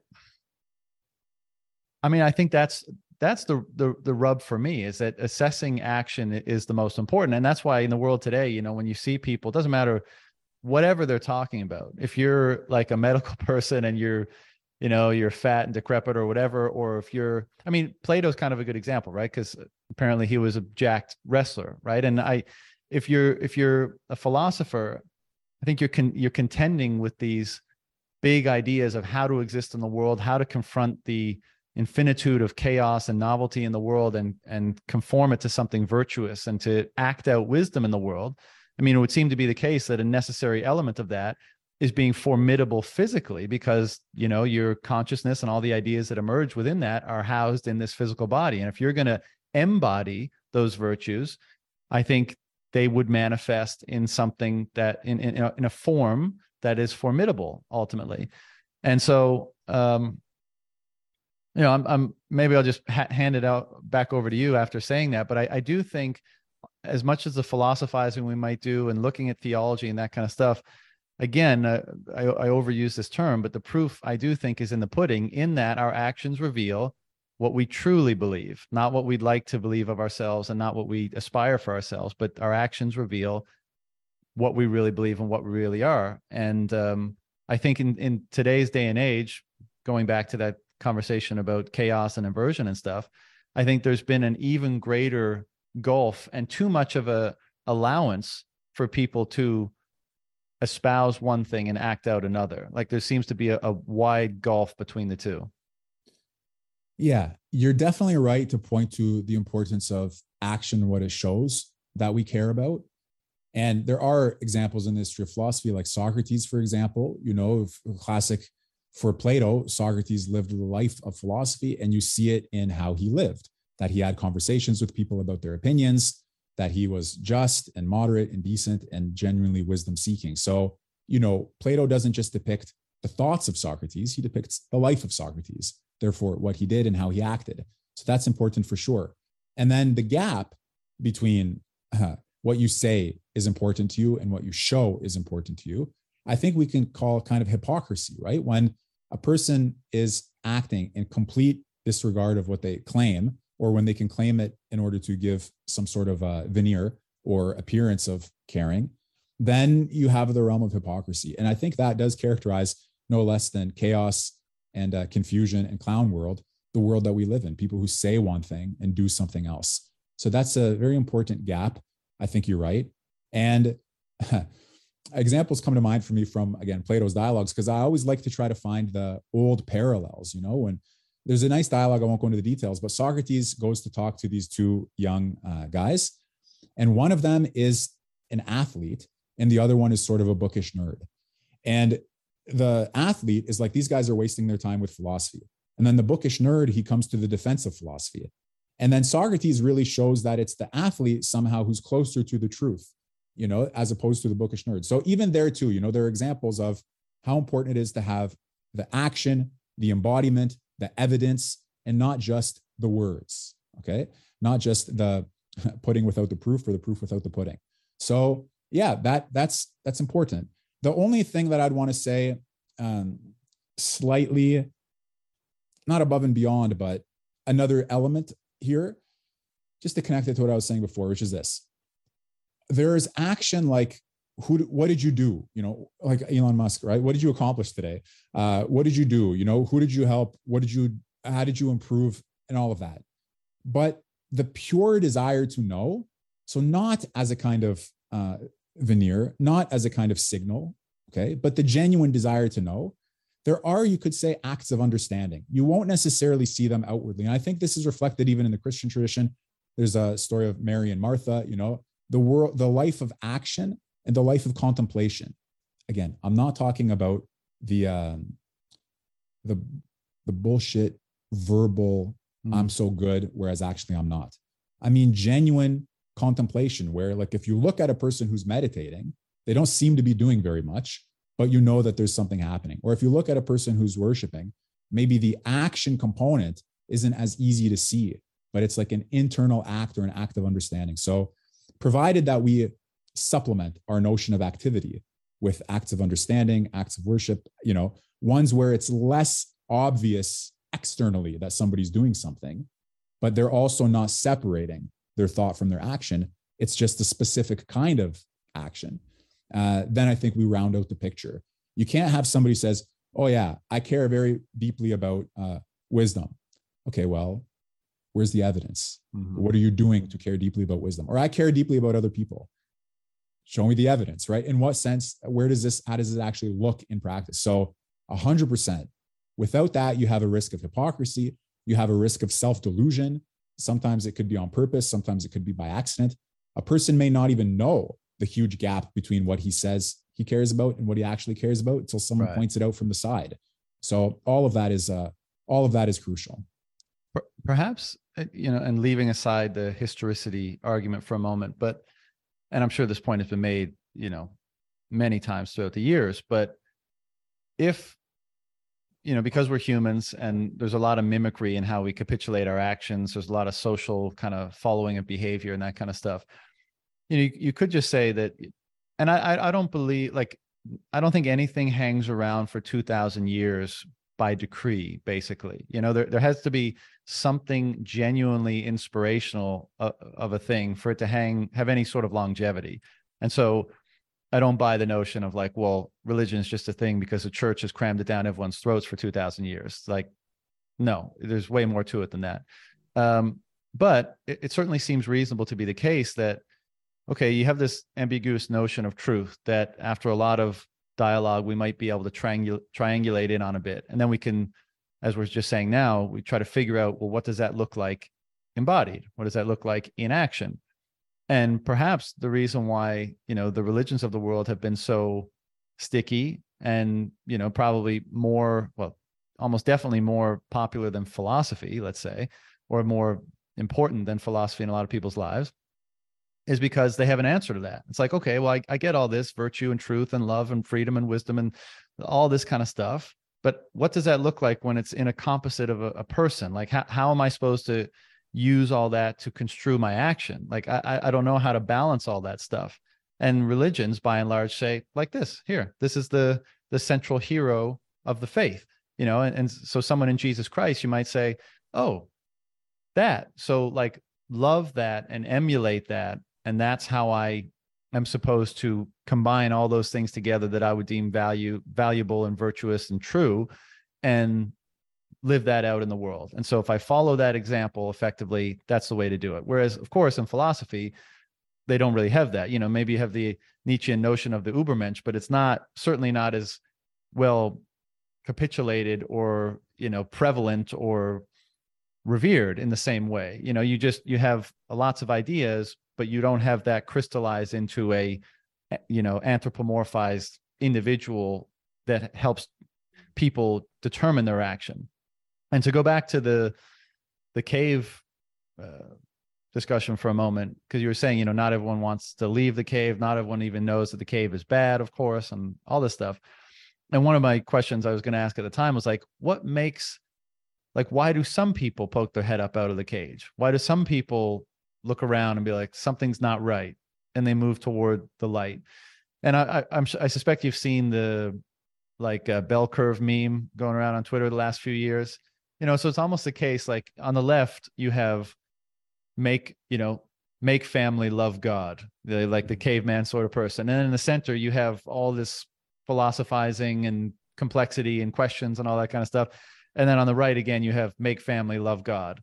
And I wonder because one of my questions was going to be also like, what draws more people out of the cave than, let's say there's always going to be some, but why do we get differences? Why does the pendulum swing? Why do more people come in? Why do more people get stuck in?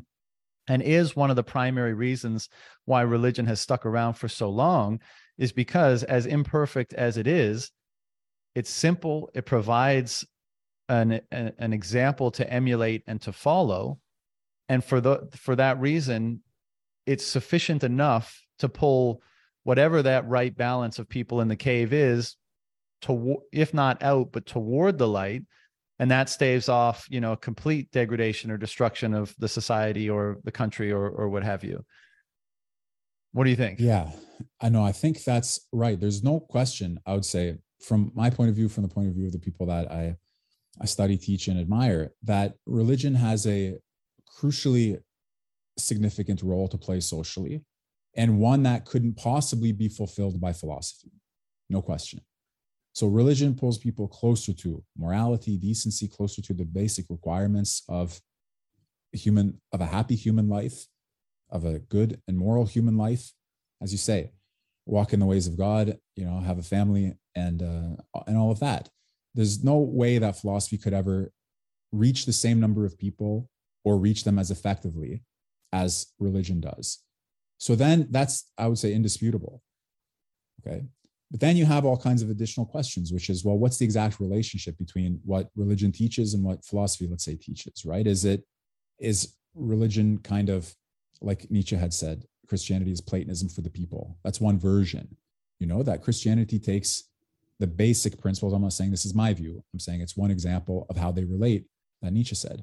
But other ones are, like Augustine's view that, in fact, Christianity is truer than Platonism.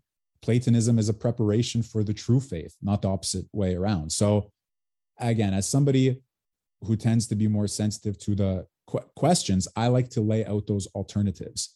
I can't tell people exactly how to answer it for themselves. One person will say Christianity is Platonism for the people. One person will say Platonism is Christianity for the unfaithful. that genuinely you need to take that extra and additional leap into Christianity, into the faith, into Christ. So those are all options. Well, as for why some people go there, why do some people poke their heads out, as you said? It may be different if we ask, why do some people get turned on to philosophy? Why do some people get turned on to religion? There may be an overlap, but I'm not sure that the circles are exactly the same, that they map on one to another completely. There are people for sure who I think can be reached religiously, absolutely legitimately, like in every sense, authentically and truly. When they hear the gospel of morality, faith, and when they hear that preached and they say that they felt the Holy Spirit, as far as I can tell, that is a legitimate experience. People are overcome with some sort of inner testimony when they hear a message that resonates as true. But I would also say that seems to me to be distinct from the way that somebody's reached philosophically, because to be reached philosophically, you can't just have the spirit that it's true. You have it with these other additional, with this another set of operations attached. So maybe the pull philosophically, it's an interesting question. I'd have to think more about it, but there's no question for me. I know people, as I'm sure you do, as I'm sure your listeners do, who have heard a religious message at a time when they hadn't heard one before, whether it was at a low in their life or not at a low in their life. And it resonates in a way that obviously it's like you rang a bell and this other one started to ring next to it, or you have a tuning fork, you hit one and the other one starts to hit, and something in a person resonates with the message in a way that's very properly described as you felt the Holy Spirit. But the mechanism of that, when a potential philosopher hears a philosophical message, probably there's something like that, but it's distinct. So for sure, religion can reach more people. For sure, religion leads people to inquire also. There's no question into truth, wisdom, goodness, the cosmos. What is the world? Why are we here? Right? All of those questions have a firm foundation in every theological tradition. And every theological tradition, incidentally, has its more or less philosophical types, more or less mystical types, more or less legalistic types, more or less moralistic types. So religion is a whole cosmos. There are no less brilliant philosophers, mystics, and jurisprudence in Christianity than in Islam than in Judaism. So that's a whole world or a cosmos to itself. But yeah, I would definitely say, I don't know how a person maybe it's this. I'll say one thing. A moral message. Everybody is somehow concerned with the issue of morality. If I have a child and I know that somebody has injured my child, or I have property and I know that somebody has attacked my property, everybody is implicated in the realm of morality in a way that when you hear a moral message, it's in principle can resonate with anybody. Everybody is swimming in a sea of moral concern. Not everybody is swimming in a sea of the kind of theoretical concerns that philosophy has in some of its moments, like what is the nature of unity? Does non-being exist? If I ask somebody, does non-being exist? Maybe they'll be into it. Maybe they won't be into it. A specific type of person has to be into it. But if I say, is it moral for me to go to a business that you created and confiscate your property for myself? Everybody has an interest in that.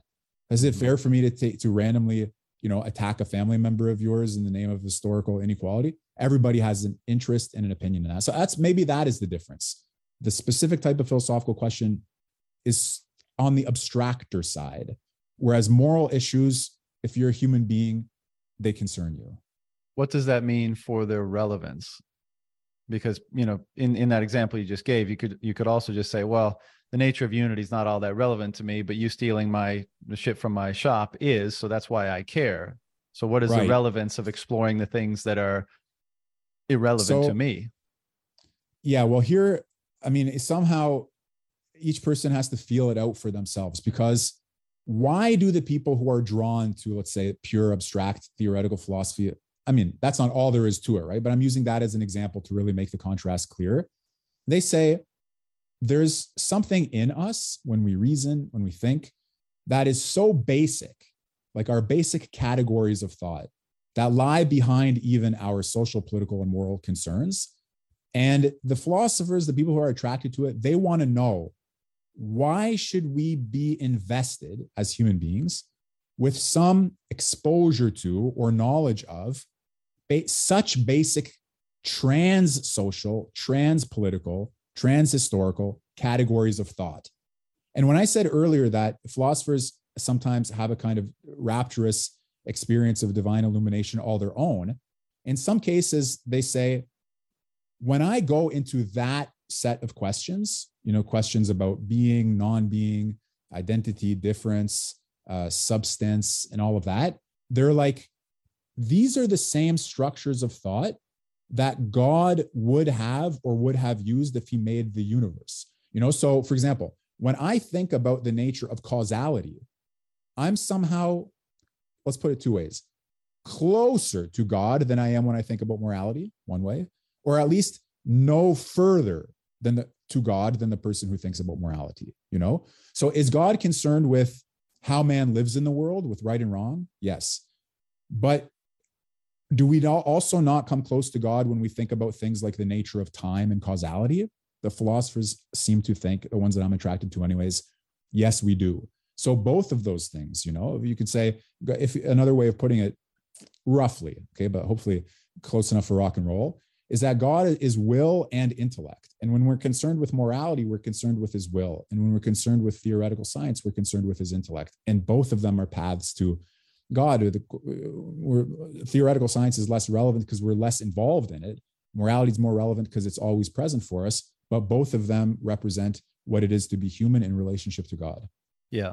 That distance analogy that you just made makes me think that, even people that would describe themselves as philosophers, like they're still pursuing something that they deem to be redemptive, right? Now, they might construe it as truth or ultimate truth, and so they move toward it as much as they can, but it really seems like you peel back the onion enough, you move into those, difficult to conceptualize or paradoxical spaces enough, and maybe you come to a very similar place, and maybe there's a discomfort in describing it or construing it in the same way that theologians have done, or maybe you want to leave the door open ajar because there's a lot of baggage in the former.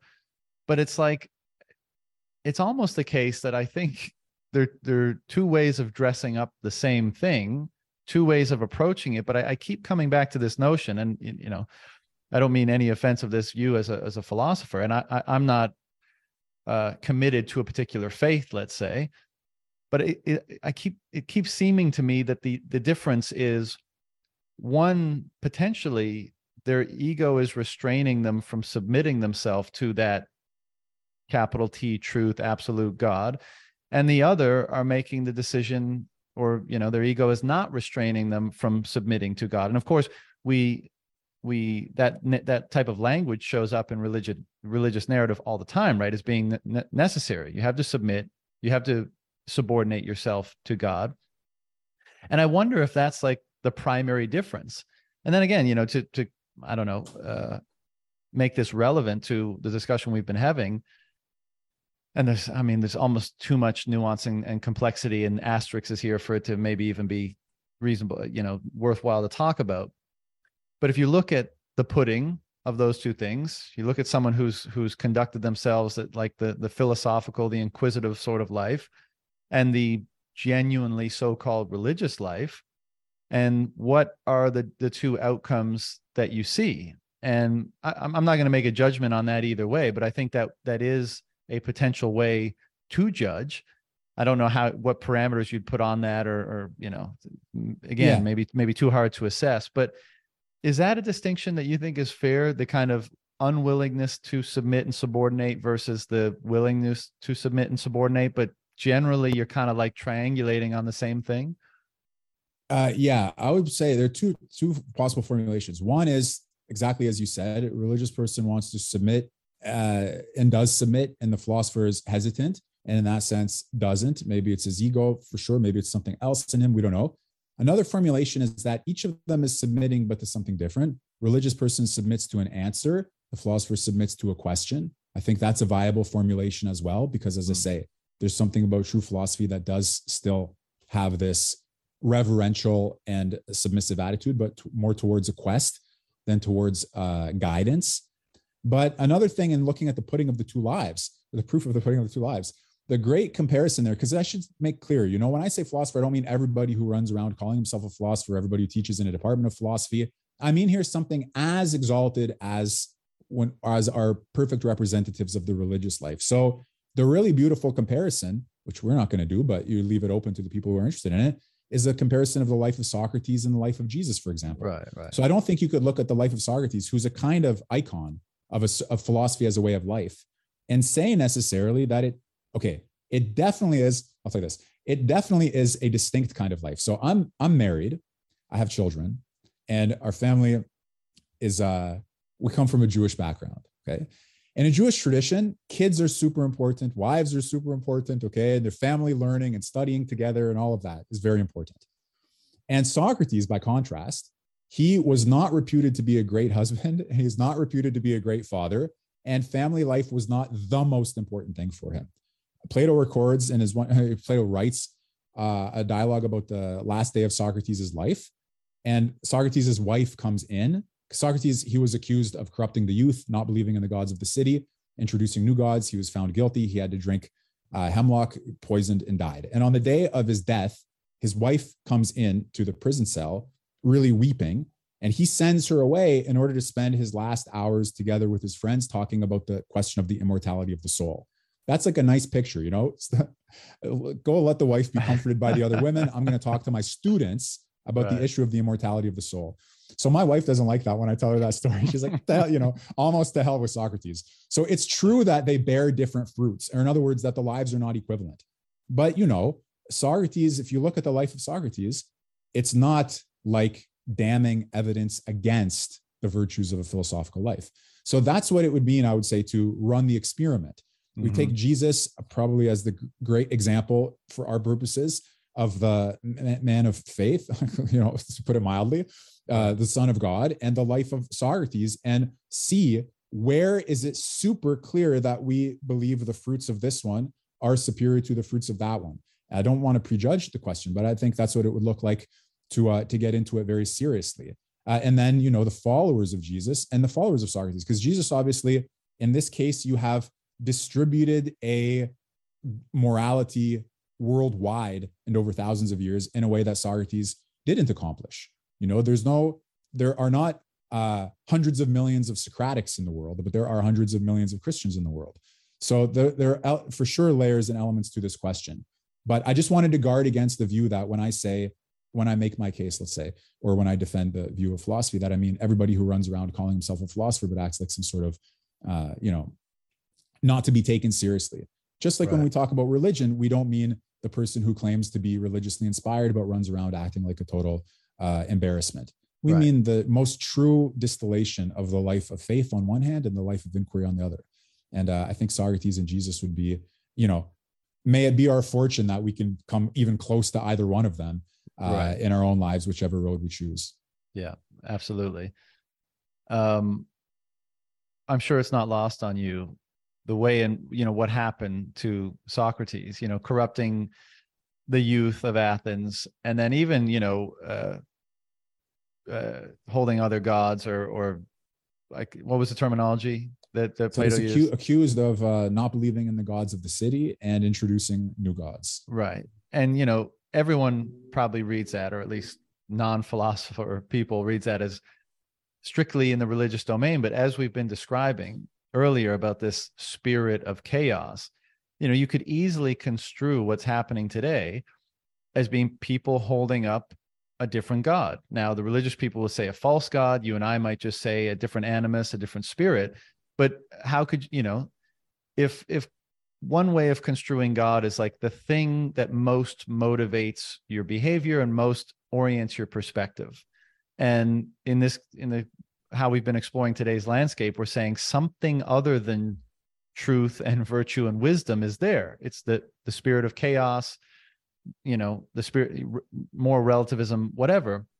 But couldn't you easily just say they're operating with different gods. And so in that case, I mean, there's so many corollaries to Socrates today, or Socrates back then, and everyone who's being censored today, because one, people like yourself and other people who are counter narrative, counter status quo, who are saying, hey guys, like what's happening is crazy. Or even if not that, like, you have one angle, let's introduce another angle and let's see if we can triangulate on the truth a little bit better. And so that's corrupting so-called the minds of the youth, because it's not the dominant narrative. You're going off script, and that's bad.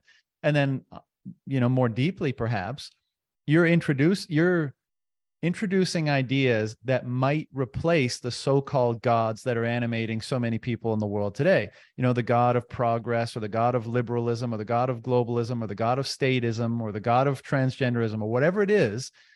You playing that role of offering a different perspective and trying to balance things out such that you might move more effectively towards truth is, in effect, or at least from their perspective, threatening the gods that they are most aligned to, or that they are most in control of. So it's like, history doesn't repeat, but it rhymes, right? I mean, it's so perfectly analogous to what happened to Socrates, to what's happening to so many people in the world today. Yeah, absolutely. And it's remarkable to see, because it does show you that there's a sort of continuity to this issue, or to this problem. If we can use something that happened so long ago, somewhere far away, and see that it maps almost one-to-one, or so closely onto, or that we can use it as a way to describe what's happening now, then, the additional thought is, what else can we learn from the life of Socrates and from Plato's writings if we learn about the risks and threats of the persecuted inquirer, the way that the city is going to defend its ideology by hook or by crook, all the way up to killing, imprisoning its political enemies, the way that it treats free thinkers as thought criminals, all of these kinds of things. They're hugely relevant lessons and topical lessons that we learn from reading Plato and from the life of Socrates. But yeah, I mean, exactly. Today's city, today's political community has its own gods. Absolutely. There's somehow strange, weird gods in some cases, novel foreign gods, and it's defending them, and it's persecuting those who are questioning them, just like it persecuted Socrates for doing more than for questioning. Because what they really hated about him was that he would put the question to people, and when he had a conversation with them, it became obvious that they didn't really understand what they were saying. And nobody wanted to be shown up by this guy. And, that's very similar now. You can't look at the Matt Walsh. I'm not taking him as the perfect example of this, but in a very kind of comic, quasi-Socratic way, when he was asking everybody, what is a woman? Because what is a nice Socratic question. And they were, not that it's, he's an example, or that kind of inquiry is an example. Any serious, thoughtful inquiry today is, especially when it runs against the grain of the orthodoxies and ideologies of the moment, poses a threat and is exposed to the Socratic fate. Mm-hmm. I think this is why so many people today characterize what's going on. And we talked about, kind of a reversion or renewed interest in theology and religion. I think a lot of people characterize I've heard a lot of people characterize what's going on as a spiritual war almost. And again, on the surface, to a secular mind, you're like, okay, I'm not going to listen to you because that's just an absurd notion. But in the context of what we just described with what happened with Socrates and what's happening now, and the concepts that we've been throwing around here today, I mean, it is, it's more worthy of consideration, because when you really think about where those spirits we've been discussing come from, you may have other names for them, forces, or wherever these things are emanating from. Again, you peel it all back and it's like, well, maybe and this is why religions extend out the archetypes to the extreme, and I think for that purpose, to make it more easy to comprehend. But people today would say there's a satanic force operating in the world, and they'll point to different things that are emblematic of that, whether it's pop culture nonsense or status nonsense, or even the trans thing. And they'll say, that's a satanic thing. And again, maybe they don't do themselves any favor in the context of modern discourse, because that word still carries too much baggage. But if, in the context of the discussion we've been having today, it kind of makes a little bit more sense, right? If we're saying that spirit is kind of that amorphous, animating, motivating force that you can't really nail down, but is apparent in people's behavior, and somehow constitutes kind of the nexus of your perspective, then, and we've been discussing what happens when you put that in the nexus. Maybe it's Socrates versus this in the nexus. Maybe it's Christ. Maybe it's this in the nexus. Maybe it's the state. Maybe it's this in the nexus. You yourself as ego as the ultimate thing. What kind of spirit bubbles up from that? What kind of behaviors bubble up from that sort of orientation? And in that context, maybe the idea that we're in a so-called spiritual war today is not that far off, because it's requiring such a fundamental reframing or shift in how you see the world and how you orient your and determine your own behavior, that maybe is a valid way of describing just at what level of depth these processes are taking place at. Yeah, I think there's something to be gained by formulating the issue that way. So Dugin, this Russian thinker that I work on, he's somebody, for example, who has done that. He has he's got like 24 volume book series called No'o Machia. And Machia is like conflict, war, battle, struggle. And the No'o part means nous, which is a Greek word for intellect. And he has this model that there are three different fundamental modes of world interpretation that are always at war with one another throughout history. History is not a progressive linear development from barbarism to savagery to civilization, from prejudice and myth to science. It's a constant conflict between these different, as you put it, kind of nexus points, starting points, configurations of the world. He calls them the Apollonian, using the Greek mythical figures, Apollonian, Dionysian, and Cybelian. Cybele is the great mother. She has her own corresponding mythology, which interestingly involves a cult of male castration. So partially why he thinks that we live under the Cybelian world now. But anyways, in all of this, he has a view that political history, military history, wars that take place on Earth, the whole realm of human affairs, is a reflection of the battle of angels, demons, and spirits. They're intimately related, but higher than the realm of human political action is the realm of the battle of the spirits, angels, and demons. And they themselves, this is an additional step that rarely is seen, so it's nice that his model puts it there. He says that battle itself represents this even higher struggle within the realm of nous, between these different fundamental modes of world interpretation. How you think about material, time, chaos, order, the idea, the spirit itself. So that you can interpret politics in light of religion, spirituality, angelology, demonology, and all the rest of it, and interpret that in an even possibly bigger context. It just goes to show we cannot separate a human life from what it's committed to. And you can't fail to see that some human lives are committed to positions that we can characterize as religious or spiritual, whether because they aim high or because they aim low. And that just implicates the human world in the divine, or vice versa. It implicates the divine world in the human.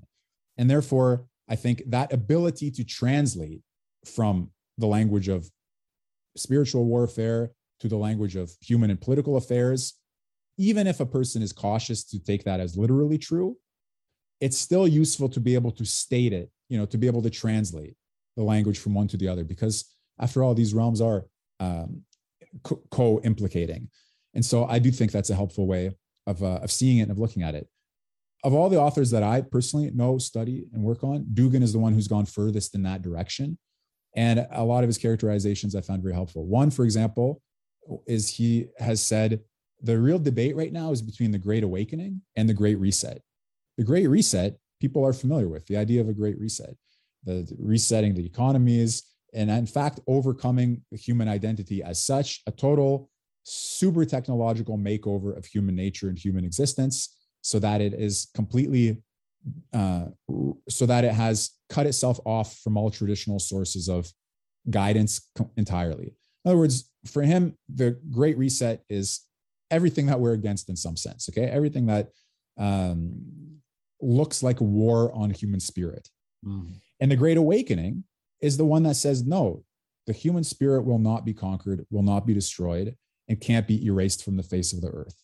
And that sets up, again, a quasi-religious or, a seriously spiritual battle between the forces that are against the last shreds of human dignity and human nature, or those that want to assert it, fight for it, defend it, whether they are this religion or that religion, whether they are theologians or philosophers, the great dividing line is between the war on the human essence or the defense of the human, the defense of the human being. So yeah, in other words, for sure, we need to take that into account. Otherwise, we're left with merely power, but no, power itself is not something merely. Power itself is already implicated in the realm of whether its use is for good or for evil. And power itself can be a kind of demonic force in the lives of human beings if it's unmoored from its proper master. Right. And I think one of the things that restrains power, or let's say directs it to fruitful ends rather than destructive ends, is the ethical or moral parameters that are imposed upon it. Now, again, I mean, it's the story of history, right? Like that's always been recognized, but how do you impose parameters that can't be corrupted or overcome by the machinations of power, right? How do you stop corruption? And, I don't know if we'll have time to explore Bitcoin today, but obviously that's one of my answers to that question. But what I want to ask you regarding what you just said is, what do you make of Dugin's framing of the world today in that way? And, kind of a larger, potentially difficult question, thinking as much as you do about all the different things we've been discussing and much more, how people have commented on social issues throughout history, obviously a huge interest in political philosophy for yourself. I'm sure you've studied history extensively. I mean, what do you think is the solution or resolution, or even a directionally improved path from where we are today to somewhere that you would deem better than where we are today? Okay, so to the first question, I find Dugin's division between the Great Awakening and the Great Reset to be a helpful one, because even though it's simplistic to divide all of the relevant forces and all of the relevant factors into a simple dichotomous division, still, when I read that book, and I made several videos on it and I've been interviewed about it before, it captures a lot, in my view, of what's at stake generally in the culture war, in the zeitgeist, and so on. And it also has the benefit, in my view, of not being so particular about which exact groups are on this side or that side, that it doesn't splinter into a small sectarian, are you this or are you that? It's like, no, look, if you think that human nature is an obstacle and that only technical liberation can help us move into a post-human future, okay, this is where you belong.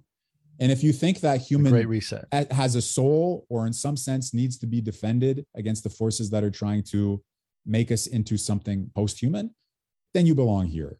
And all of the other differences are secondary compared to that fundamental one. So I think that could be helpful. His other models, noomachia, they get much more nuanced in their distinctions, and I find that to be helpful too. So it doesn't mean I agree with everything he says at all, obviously. Whenever we take somebody seriously, there are going to be things that we learn from, and it doesn't mean that we've accepted everything from A to Z. I will say that there's a troubling implication, one troubling implication among many. If you think that there's a relationship between political, human, social life on one hand, and how we think about ideas and metaphysics and theology and the gods and all of that, then we always kind of have to remember, when we're up here in the realm of the metaphysical, the suffering down here in the human realm is very real. Like, you may say, I don't, I'm on team this and I'm not on team that. And metaphysically, I think Plato's better than Hegel. Okay. And that has a political dimension where people may actually be dying, or, war, metaphysical war is kind of metaphorical. Physical war is kind of literal. In a physical war, you can die, your friends can die, your life can be torn apart. In a metaphysical war, it's still ideas, concepts, conversations, even if they're real. So you see what I mean? There's that sort of disjunction. Even though I personally have gained so much from and very attracted to the idea of a close link between politics and metaphysics, I'm always reminded, and have to be reminded, by the fact that from the point of view of actual human suffering, you feel that much more in politics than in metaphysics, needless to say, however closely related they may be. So that's one of the risks, I would say, of going too far in that direction, because you can become so convinced of something metaphysically and fail to realize that if you really carried it through, and you carried it through on analogy with its political life or in connection with its political life, real people would really suffer. And the question of human suffering has to be taken into account. So, there's really a war, between Russia and Ukraine, and there really might be a war between Russia and the United States, or between two other countries. And when you try to justify that on metaphysical principles, you can't become hardened to the real human suffering. That's what I'd say about that. As for my views, okay, I don't claim to be any sort of doctor of social and political affairs in terms of offering solutions for what heals us. The authors that I teach, that I love, in whose spirit I work, and somehow I've dedicated myself to walking in their footsteps and to emulating them. Okay, they had in common the view that education plays a crucial role. Somehow, education is of decisive importance, and education means that we have to return to the serious formulation and careful and cautious and respectful study of all of the questions that concern a good human life, a good human society, a good human community. In other words, it's cautionary against narrow-minded, overly ideologized, overly zealous, ideologically overzealous. Like, what's the problem that we face today, in my view, from the point of view of education?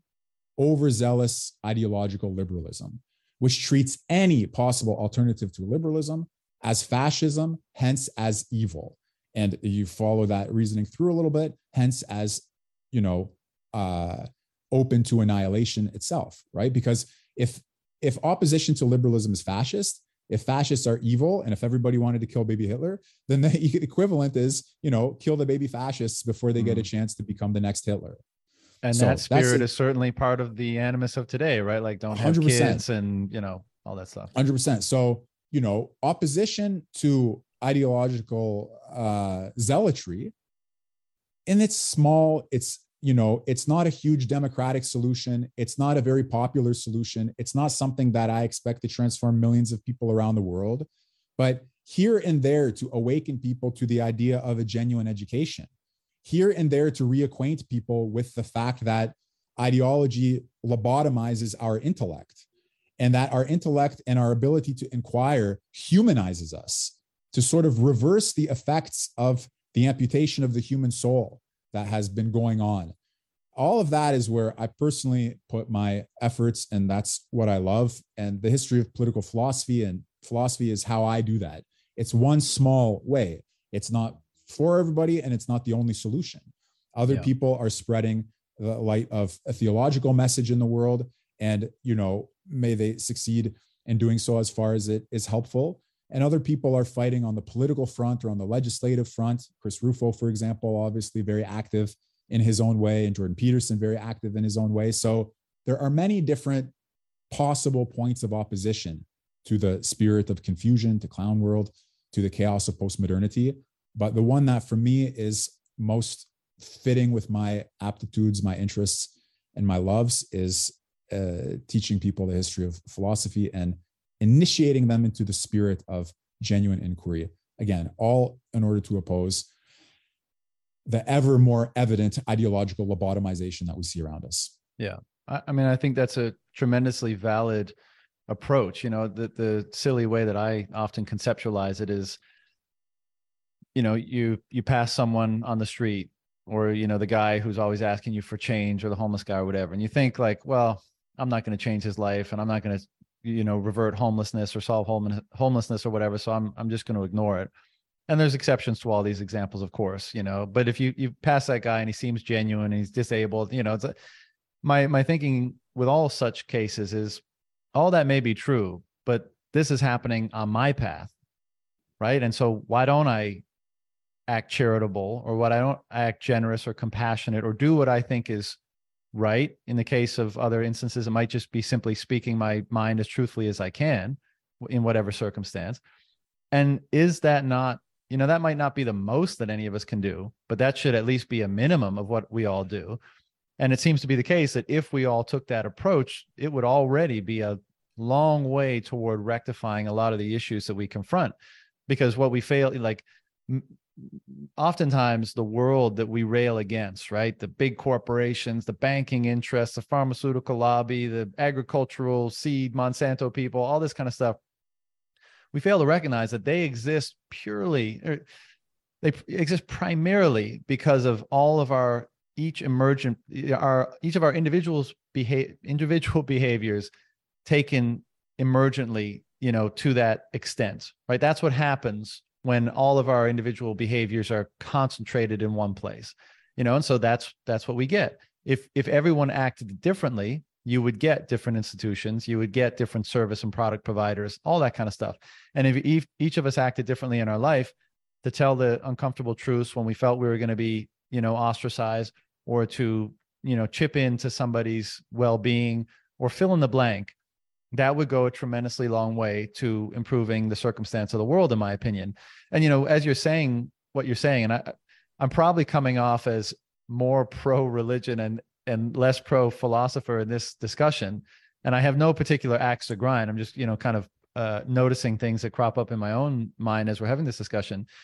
But I think part of the reason why perhaps religion has been more sticky and maybe even more useful, and again, there's a flip side to this argument, of course, but in those times when things seem to go off the rails, maybe we're in those times right now, it seems like it, and you want to inject more reason and logic and truth into an environment that is, rapidly devolving and has doesn't have enough of those things integrated into it, let's say. With philosophy, you can't really just hold up a cross and say, "Begone, demon," and the religious domains obviously have that power. And there's kind of, for many reasons, right? People know what that cross means. People know what demon means in that context. People know that you're drawing an ethical boundary right there immediately, and you're staking out two sides of that. Whereas philosophy is much more nuanced, and it's not as black and white. And for that reason alone, I think that's probably why people use it less to resolve the problems that they confront, because it seems like not as simple an instrument to use. Also, when you were saying this notion of, there's the metaphysics and then there's the politics, and we have to appreciate the real world consequences of these metaphysical discussions and their implementations in the world.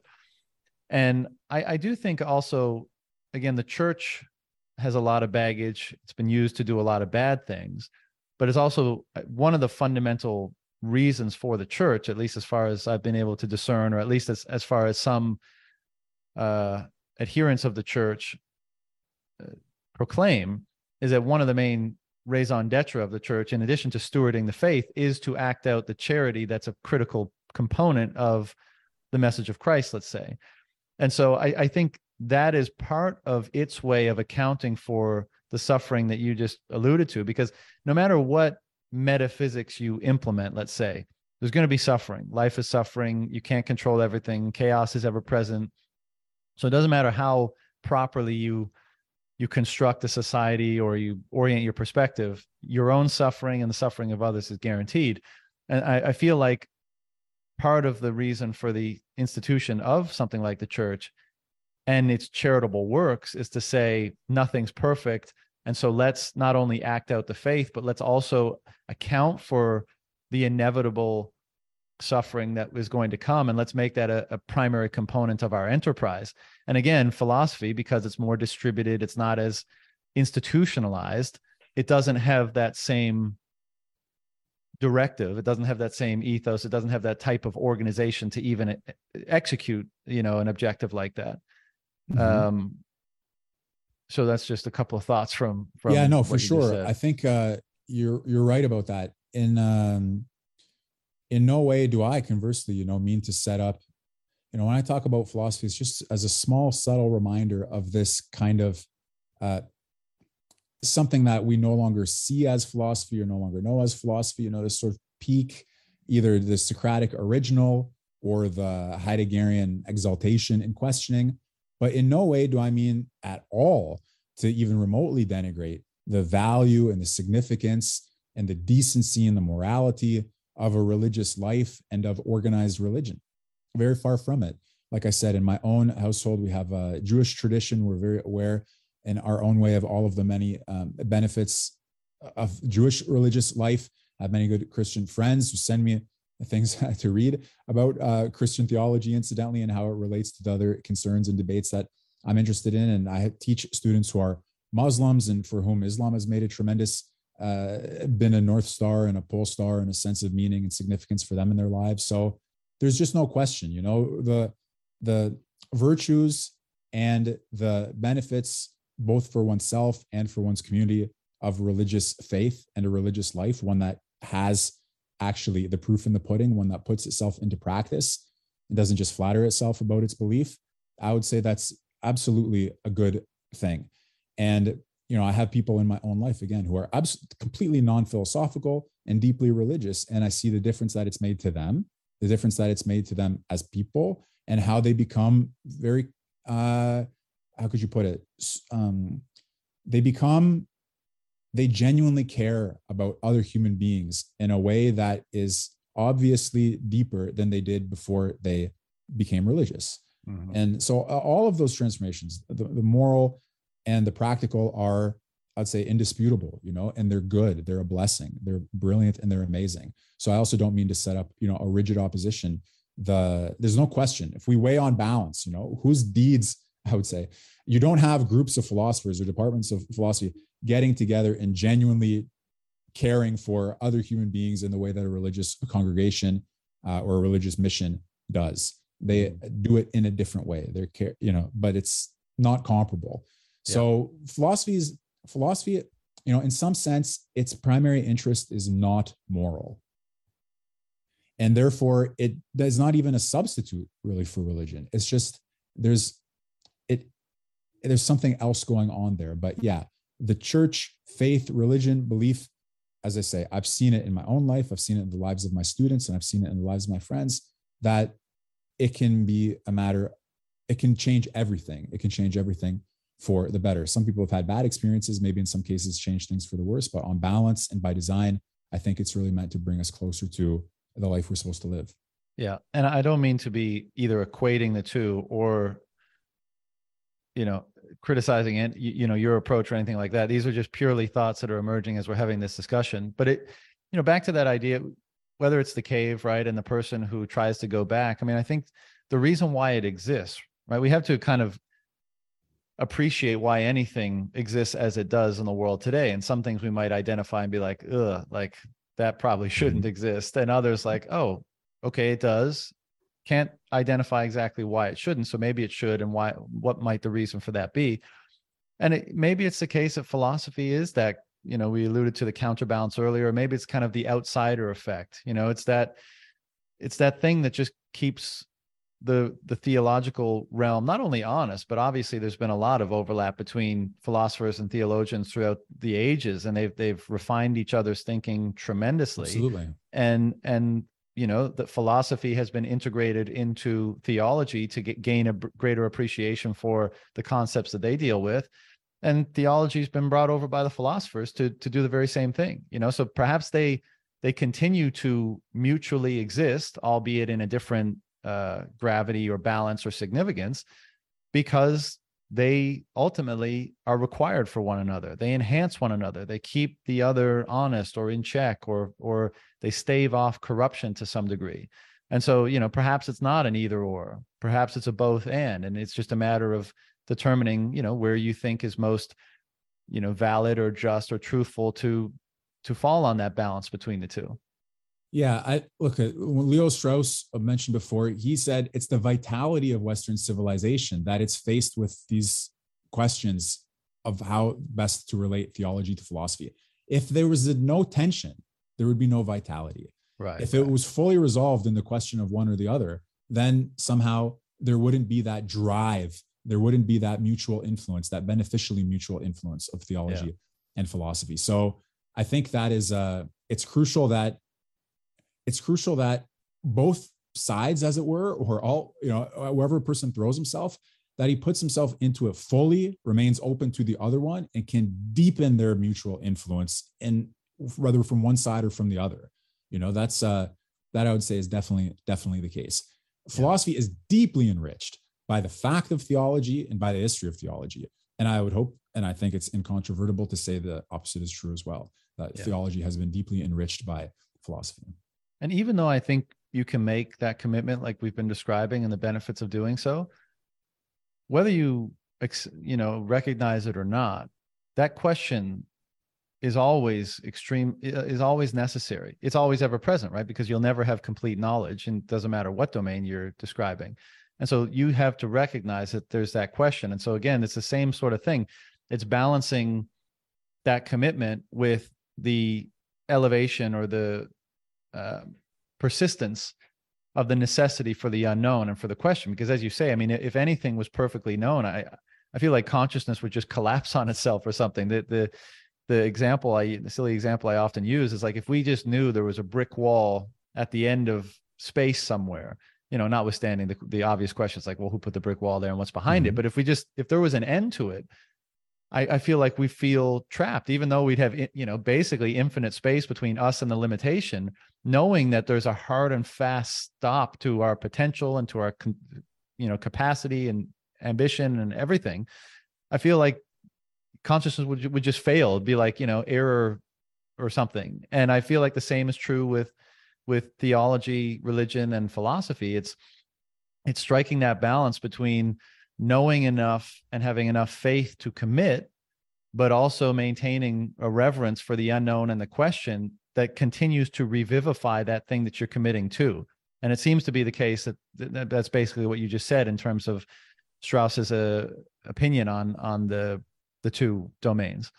Yeah, absolutely. Let me just share something that you may find interesting in how I think about these things from my own life, which is that before I ever studied philosophy, meaning before I did, philosophy 101 as an undergraduate student, before I really started reading the canonical texts of philosophy and all of that, my main area of interest, like my main existential concern, the thing that was most important to me that I was reading at the time was mysticism, which you could say is a religious or theological experience of the unification of the soul with God, or at least of a special sort of proximity of the soul to God.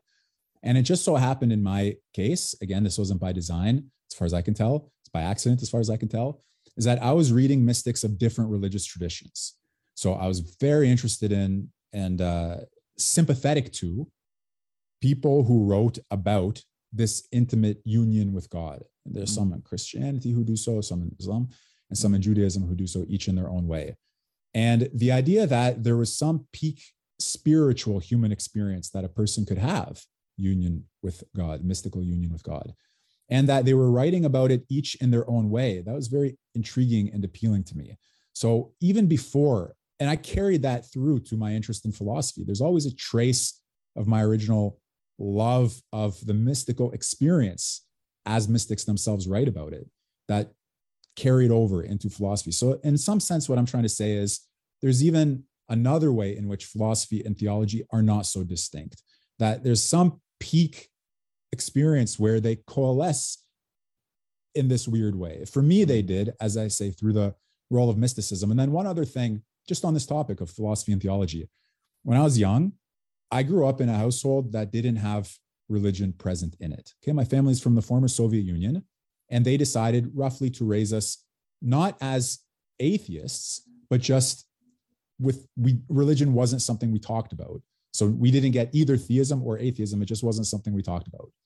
And then at one point, my mom became Christian. I won't go into the details. They don't really matter for the purposes of what I'm about to say, but she became Christian. And I was a teenager. I rebelled against her becoming Christian. So I picked up, this is again, before my interest in philosophy proper.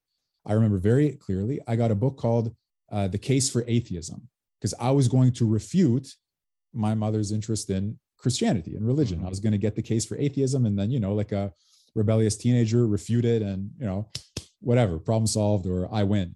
And the amazing thing for me, one of the points where theology and philosophy coalesced very clearly, even then as a teenager, I read this book and it had an argument that struck me. It was an argument against God for atheism, an argument. So it's still kind of in the realm of argumentation, reasoning, as opposed to an active leap of faith or something.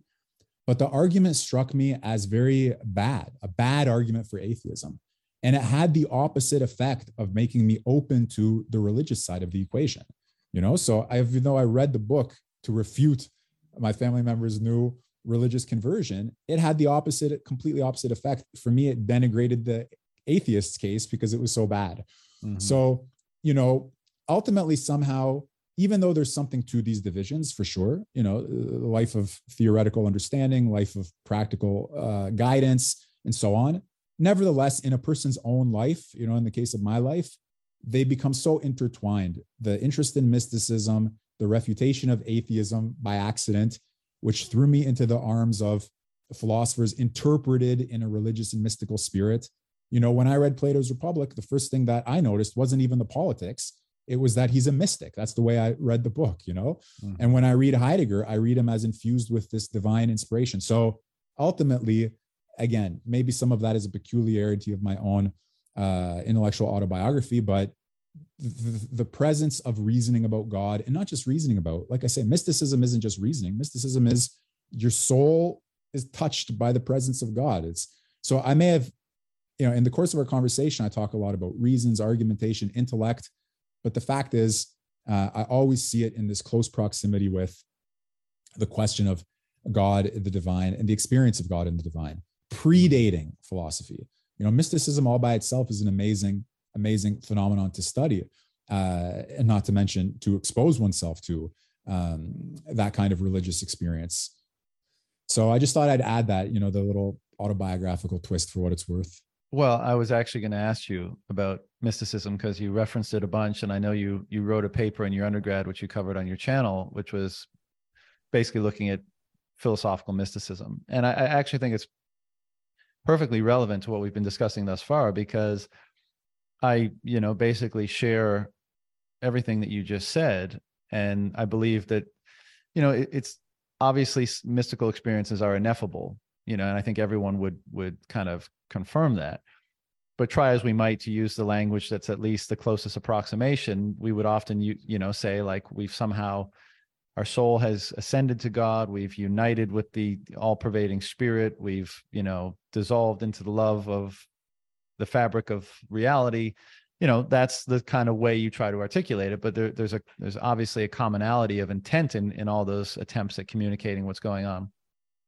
And also historically, mystical traditions, it seems to be the case, preceded organized religions, most likely by tens of thousands, if not hundreds of thousands of years.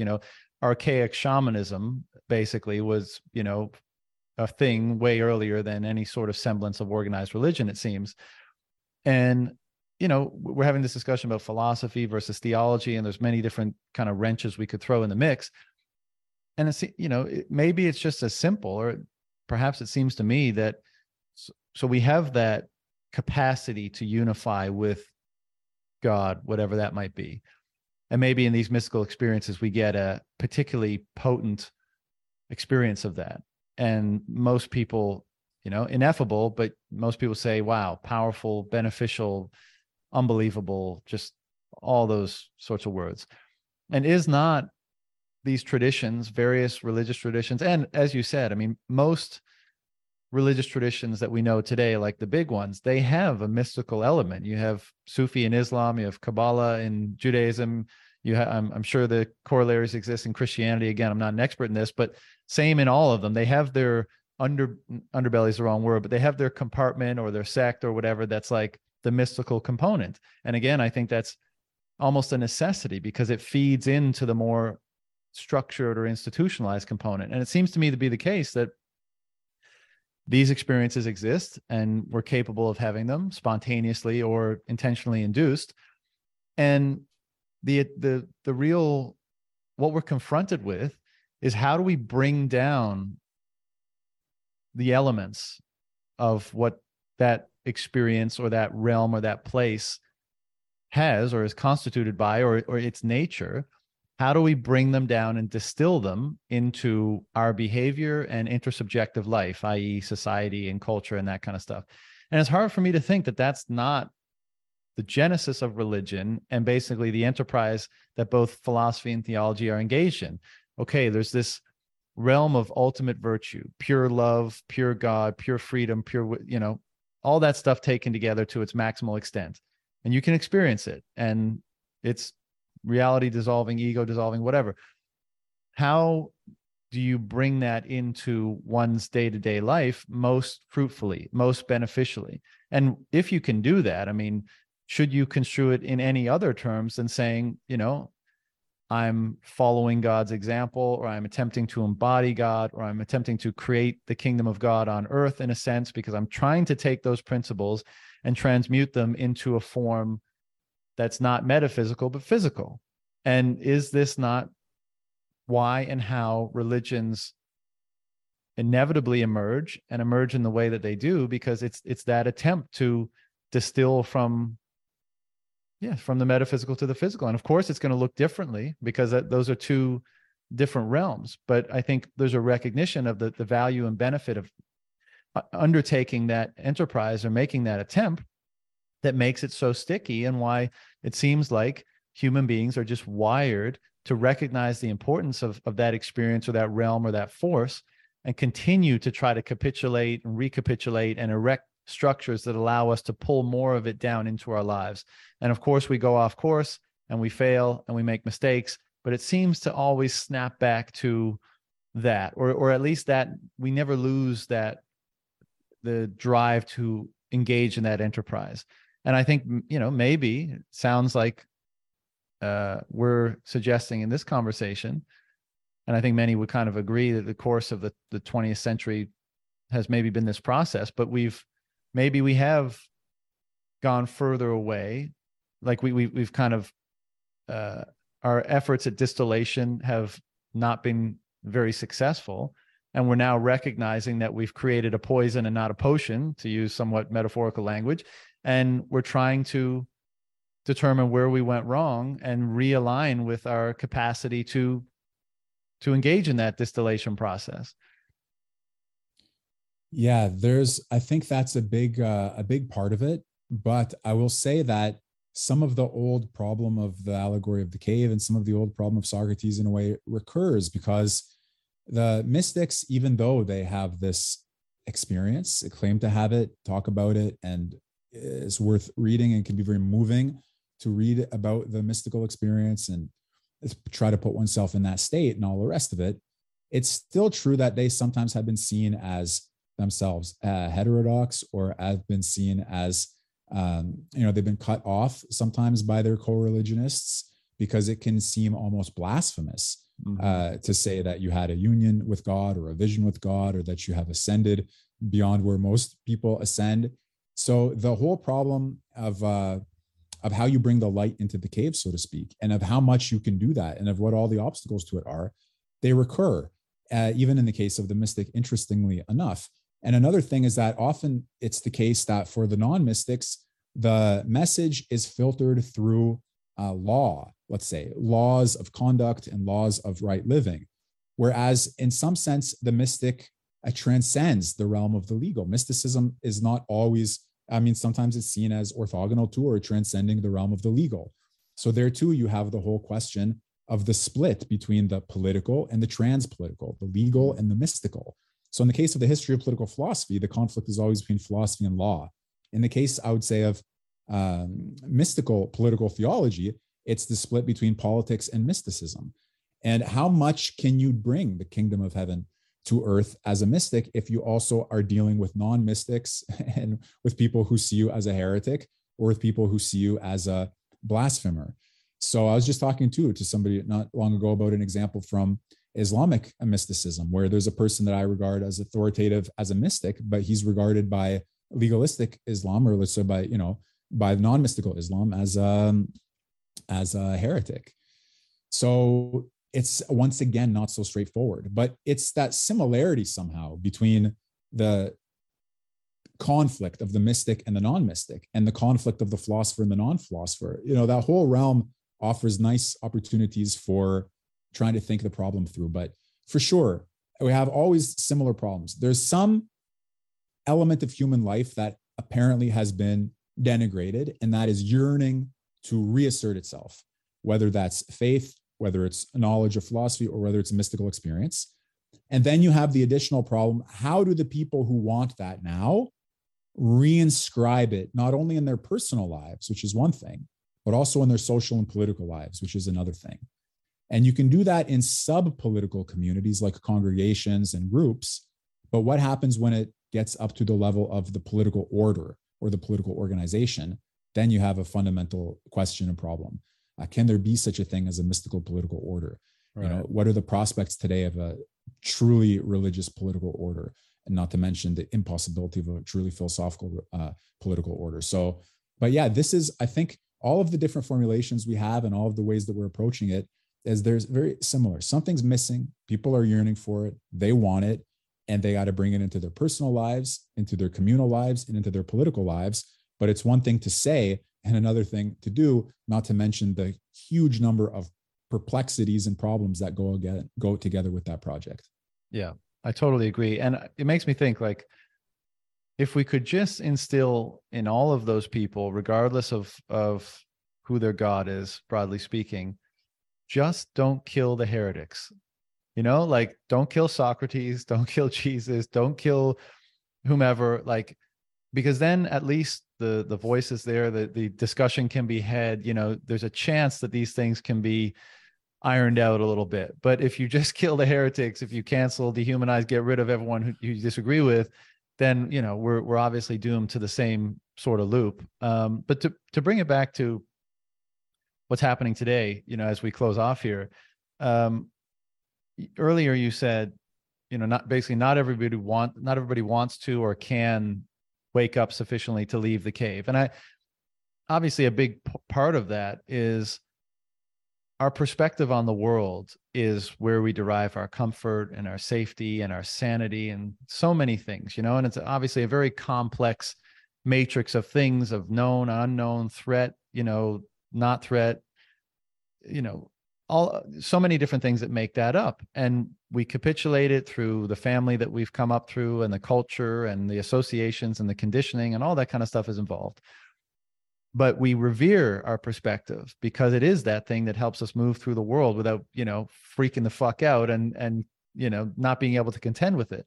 And so when you challenge that to such a degree, not just to shake it and change a few elements, but when you shake it from its foundation and the whole thing is that threat of dissolving, well, I think that's why people are so resistant to ideas that have that potential.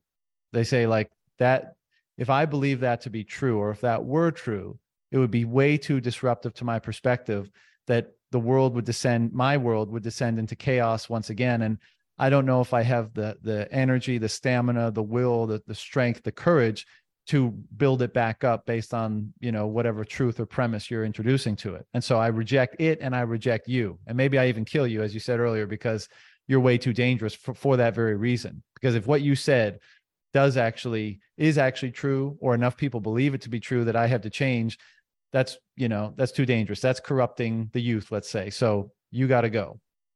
But in the last 2 years, it's been my observation that the whole, like the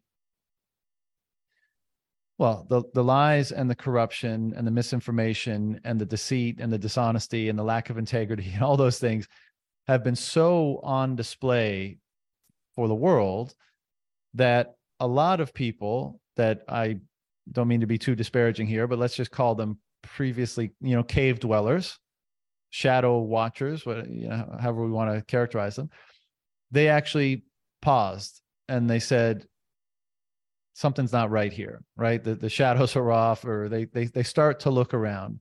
They take the proverbial red pill. And so this seems to be the process of more people so-called waking up. And now, again, this is a somewhat of a chaotic process, because when the things that you previously trusted start to dissolve, then there's a vacuum, right? And what do you fill it with? And how do you gain back that confidence and that security and that comfort that you had before? And I think that's the process that a lot of people are engaging in right now. And as we said before, part of that is a relook, you know, taking another look at religion, for example. But do you think that is happening? Do you think the last 2 or 3 years have been a catalyst for that? And, you know, where do you think directionally it's heading? You know, if that is happening on perhaps a larger scale than has happened in our lifetimes, let's say. Mm-hmm. Yeah. So it does seem to be the case that more people are openly suspicious of things that before they had taken for granted. Okay, because as you said, all of the examples of being blatantly lied to and so on have made people mistrust what they had taken on authority before. That's true. Seems to be the case. So people are more interested now in trying to find new sources of information, new guidance to replace their old security, which has lost its security, with something new. That also seems to be the case.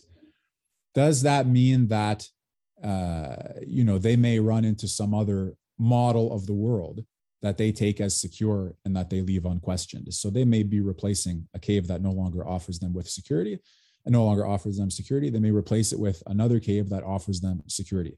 Cave is not meant to be disparaging. Everybody lives in one. We all live and die in one. All it means is that there are certain opinions and authorities that we take for granted. But the possibility of sometimes, poking our head out and subjecting them to, getting a deeper understanding of things doesn't mean that we're liberated from the cave forever. It just means for a moment, So if all of the current orthodoxies and authorities and institutions, everything that gave a sense of normality is shaken, which seems to be the case, people need some new footing. And they'll find it in many different places. Not everybody's going to find it in religion. Some people are going to find it in when I say conspiracy, I mean here genuine conspiracy. I don't mean what gets called conspiracy. Some people are going to find it in subcultures of subcultures of subcultures that are very strange, and that maybe you and I don't even know about. People will look for something that gives them a sense of identity, a sense of purpose, and a sense of stability. It doesn't mean they're going to leave the cave. It means they're going from one organized pattern of life that no longer works to some other organized pattern of life that is able to fulfill their needs, provide them with security, understanding, meaning, predictability, and all of that. But I do think there's a sense in which you are very right that a lot of things that were a consensus are no longer a consensus. And whenever that's the case, there's the possibility of a genuine questioning, of a genuine reorientation, of actually raising questions that we've been taking for granted for too long. And so one part of the population is going to be substituting, their one cave for another cave. But the idea that there's the possibility of something more, that there's a intellectual fervent, that there's a moment where something is possible that hasn't been possible before. A post-war consensus, liberal consensus, all of that kind of thing, that the world is changing in a way that offers an opportunity, a new opportunity. I think that is right. Who takes it, how they take it, how it shakes out, what it ends up looking like, that I don't know. But is there some sort of tear in the fabric or, some sort of fertile moment for genuine thoughtfulness? Yes. I wouldn't bet all my money on the fact that people go rushing into that opportunity en masse, but the fact that it's there for anybody is a good thing. It's one of, it's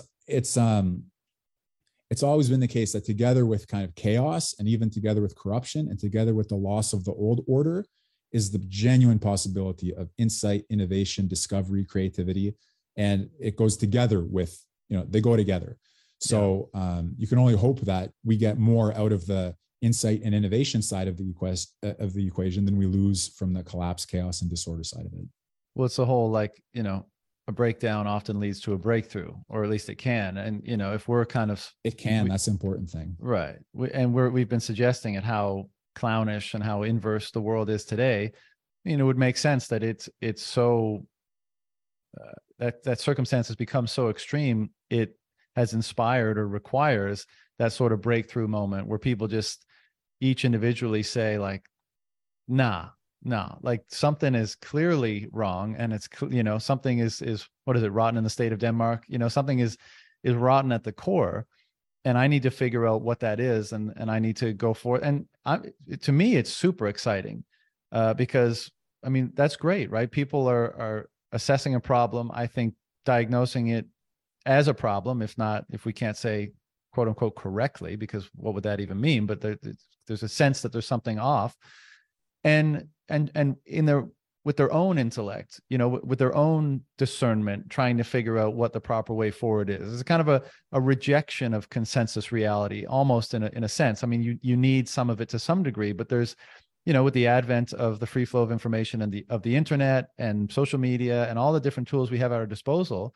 And, of course, we can't ignore the impact of technology on how we think and how we organize ourselves. And we don't have time to dig into that chestnut today, but suffice it to say that it seems like there's a strong individualist sort of fervor happening where people are saying, I need to figure out what's truthful for myself and capitulate that. And that's the right way forward, because unbeknownst to myself, I had, subconsciously been following along with someone else's notion of truth for far too long. And now I'm confronted with the real and disappointing consequences of that circumstance. And so it's very exciting to me, as much as you might scroll through Twitter and get in a doom loop. I think there's a lot of reason for hope of what's happening today. And, I think conversations like this are a part of that, that even these are something that can be had and that there's a certain degree of interest in them, I think is bodes well for what phenomenon may be unfolding. Definitely. And I just want to add two things. One, Tucker Carlson recently kicked off Fox Now on Twitter, and he's showing that you can build an audience, you can use your audience through new channels of media communication and do extremely well, which from what I saw, his episodes did extremely well. So that's a big shift in the media landscape. We're right in the midst of it to see what its possibilities are and what that means for narrative control and what that means for freedom of expression, which is interesting. And then I'll say, I built an online school of political philosophy, millermanschool.com, and there are other people who are doing it. They're teaching Greek and Latin, or John Vervaeke, I see, is doing a course on nihilism or beyond nihilism. I have friends who are doing their own online projects. And all of this is a response to the collapse of the mainstream institutions. We were in university. We loved academia. We saw that it took a left turn, and we're able to use the new platforms and the new technologies to deliver high quality philosophical content, whether in the form of a podcast like here, courses like I do in the school.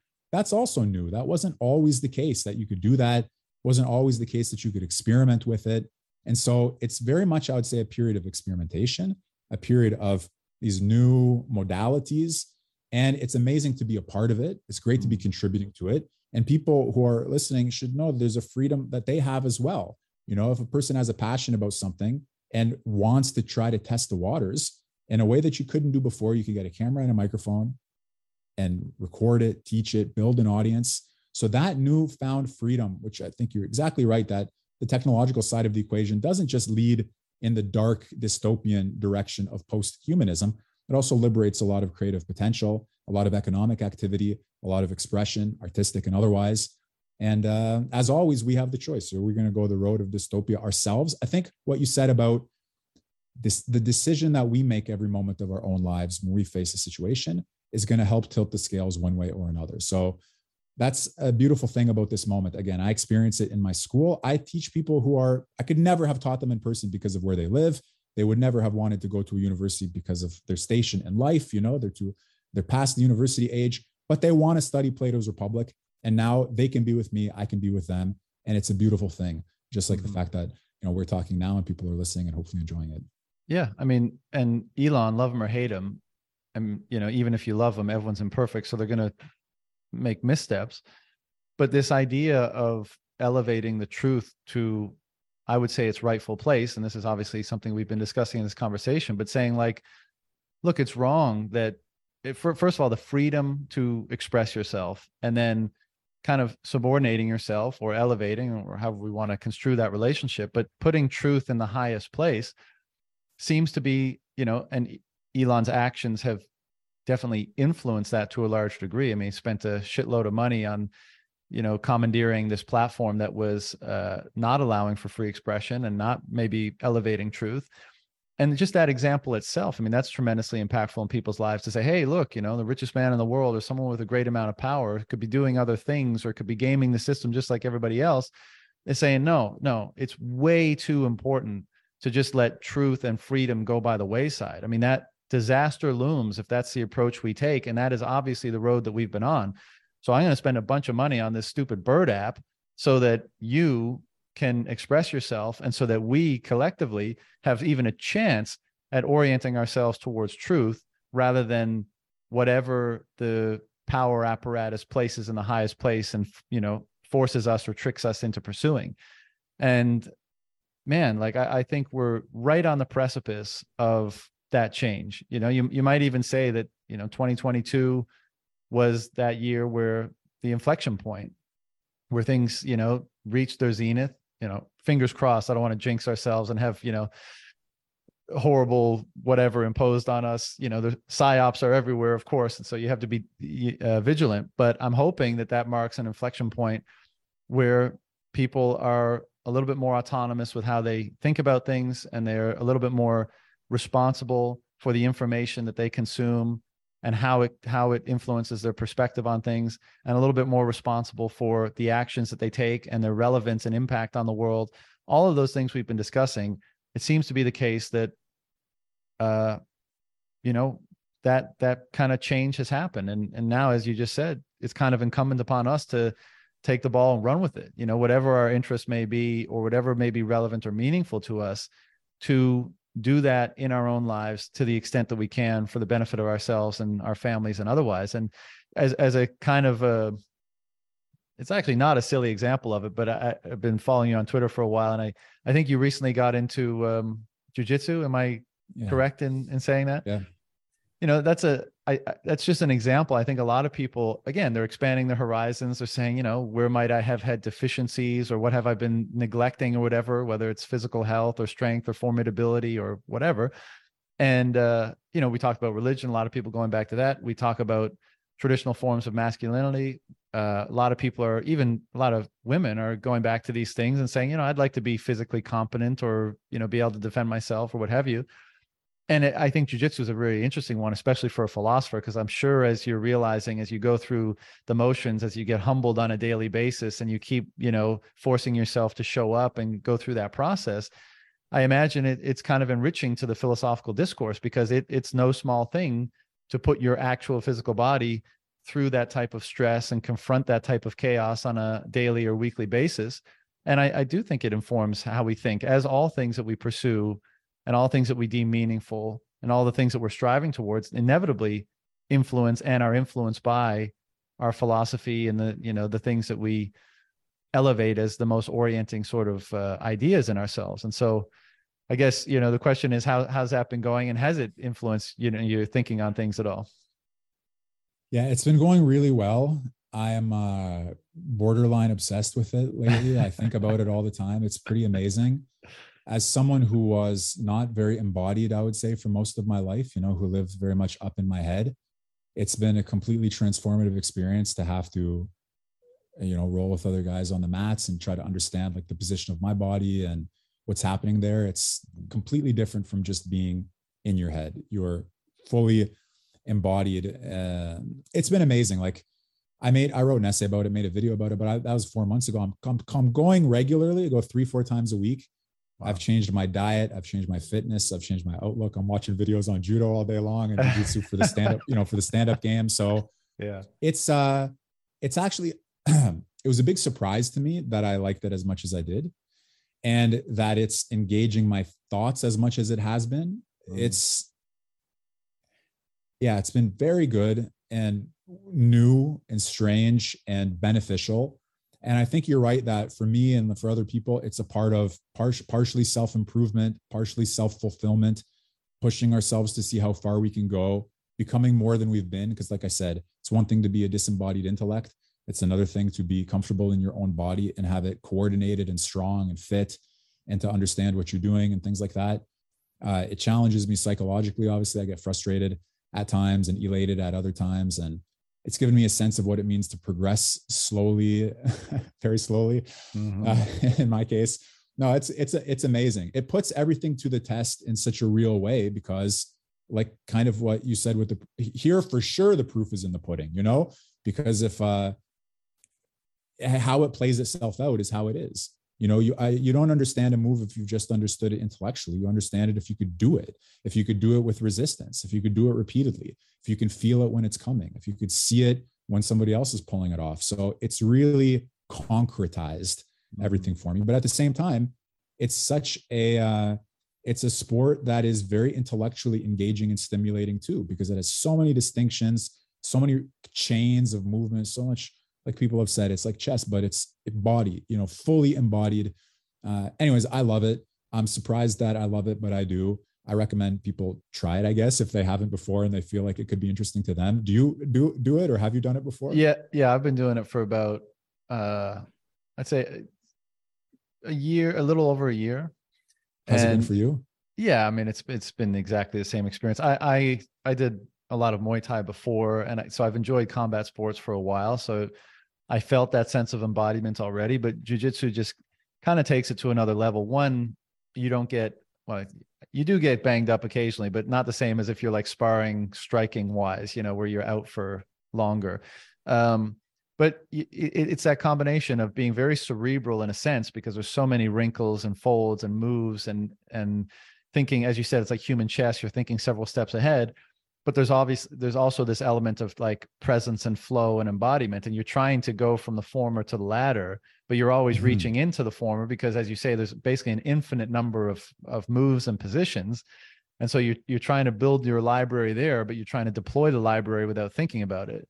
And then, of course, there's the element of courage to show up every day. There's the element of humility when you get choked out 10 times in a row and just keep like wanting to go back. There's something I think that our society has lost, in Greek times, at least my understanding is that, wrestling and physical fitness was more elevated in the culture. And we've just really lost that in most places today. The young boys don't really wrestle in school or high school. There's sports, but even them are being kind of demoted to the ascendancy of academic pursuits. And getting in there and wrestling around with another guy and feeling the exhaustion, feeling the strength, feeling the kind of primal awakening that inspires feels really right? It feels, oh yeah, I was missing that sense. And as you said, like it's I think we would all agree, it's kind of, how can it not influence your thinking on things and your philosophies? Because it was kind of a big piece that might've been missing. And now to feel that, primal awakening may not be the right framing, but you know what I mean? It feels good. It feels good to leave that environment and then feel like you've exerted yourself. You've kind of represented yourself in a way. You're participating in a journey that's meaningful to you. You've developed camaraderie with the other people that are doing the same.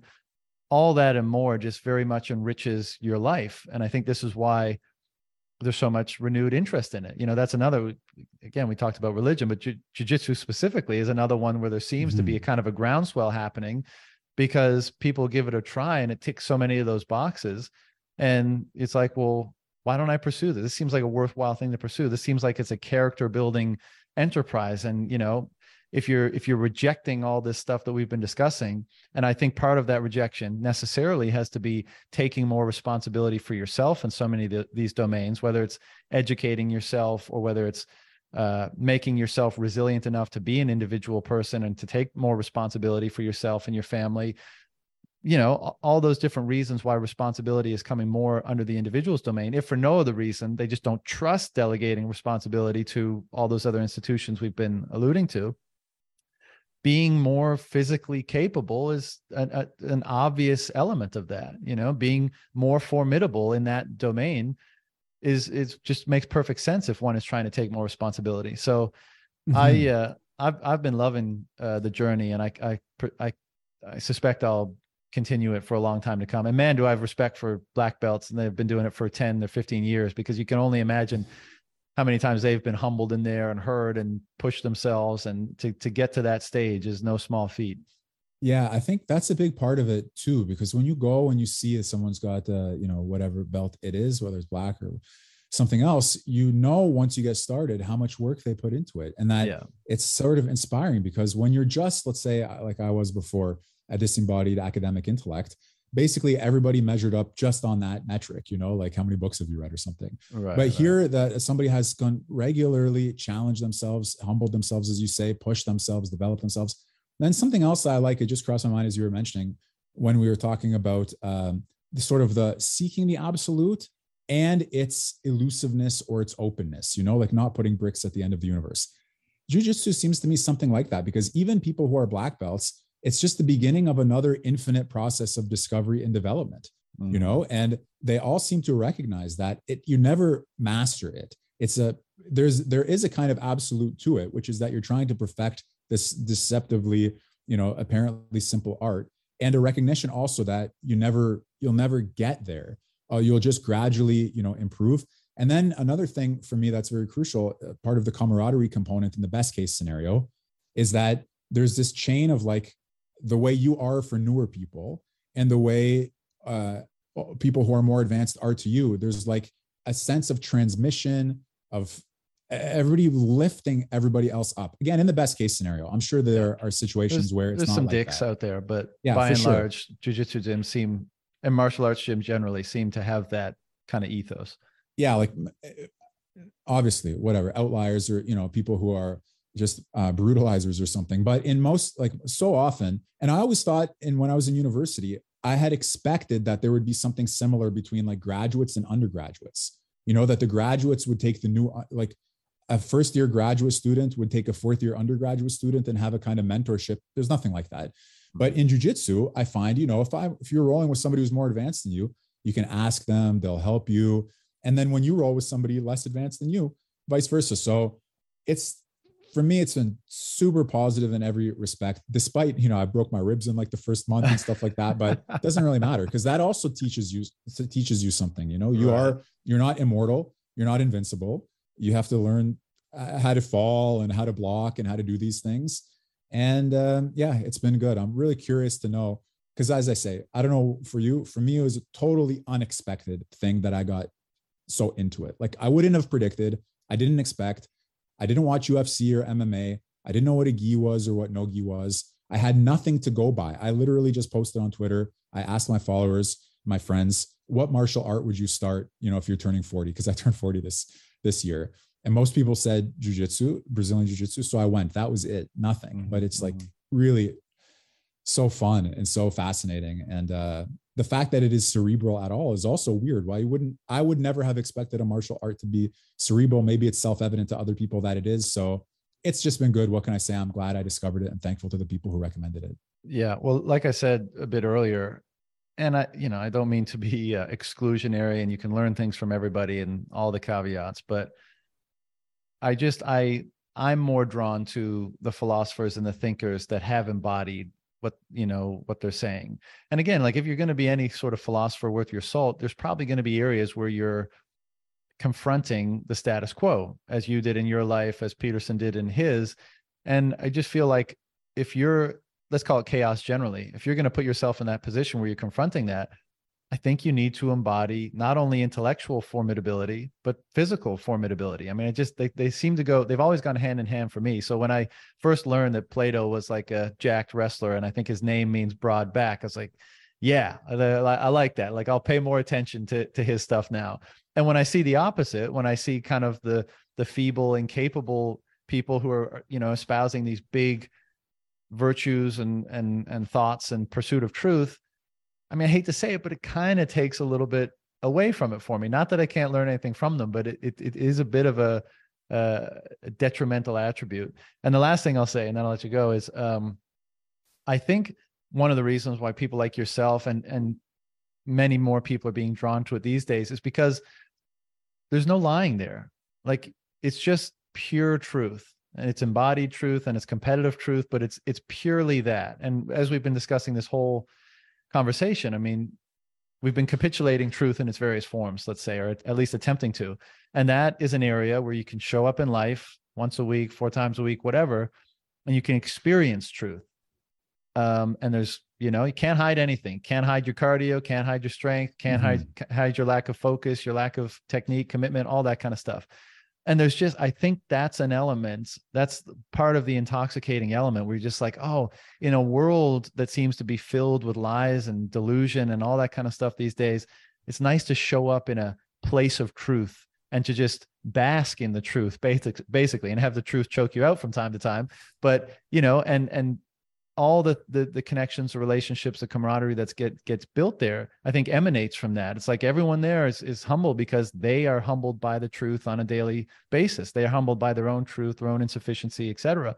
And we've certainly found, my wife and I do jujitsu together, that they've, the gym has become our primary social nexus, basically, because the relationships are so genuine. Because when you interact with those people, there's no facade, there's no lying, there's no putting on any airs about who you are and what you are, and you're not even wearing much clothes, right? Or you're all wearing the same clothes, and so there's really nothing to distinguish or separate you, or that you can fake. It's all just as real as it gets right there in the moment, and that seems to be a great basis to form relationships and to work on yourself and your character. So I'm a huge advocate of people pursuing that practice. Nice. Yeah. Great points. You made me think, like, flexibility is an issue that I'm working on. And it's definitely, you can tell somebody you're flexible or tell them whatever you want, right? Because with your words, you can lie, but you're right. When you're on the mats and you're folded over, or you're trying to do one move or another and you can't, that's the truth, and you're facing it and you have to deal with it. And you're right. There's no lying about that there. I think that's why you're so before, but you're right. I think that's why you're so inspired to watch those videos and think about it outside of it too, because you're like, I don't want to be folded over that way again. And there's no way for me to stop being folded over unless I figure out how not to be, right? There's no way of squirming, intellectually or persuading my way out of it. Well, Michael, this has been a great conversation. I very much appreciate the time. I know we're a little bit over. I apologize for that, but got excited talking about jiu-jitsu. I'd love to do this again sometime, but before, until then, would you like to remind everyone again of your school, or direct them anywhere you want to direct them? Sure. So my main social media is Twitter, M_Millerman. I post there all the time. I have a YouTube channel where I put out a lot of free videos on political philosophy, Strauss, Heidegger, Plato, Nietzsche, and so on. And then my school, where I sell courses, but I also have a free introduction to philosophy, is millermanschool.com. So if people find this interesting, I strongly recommend they take a look. Awesome. Well, thanks again for the time today, and keep up the great work. I'm enjoying a lot of the YouTube videos you're putting out. And again, like we were saying, I mean, there's a lot of content out there today, but I think we're almost in a place where there can't be too much, because there's so many things that need to be considered and capitulated. And every event that happens around the world needs a variety of perspectives for us to try to figure out what ours should be. And you seem to be facilitating that process. So thank you very much for that. And look forward to chatting again in the future. Thanks.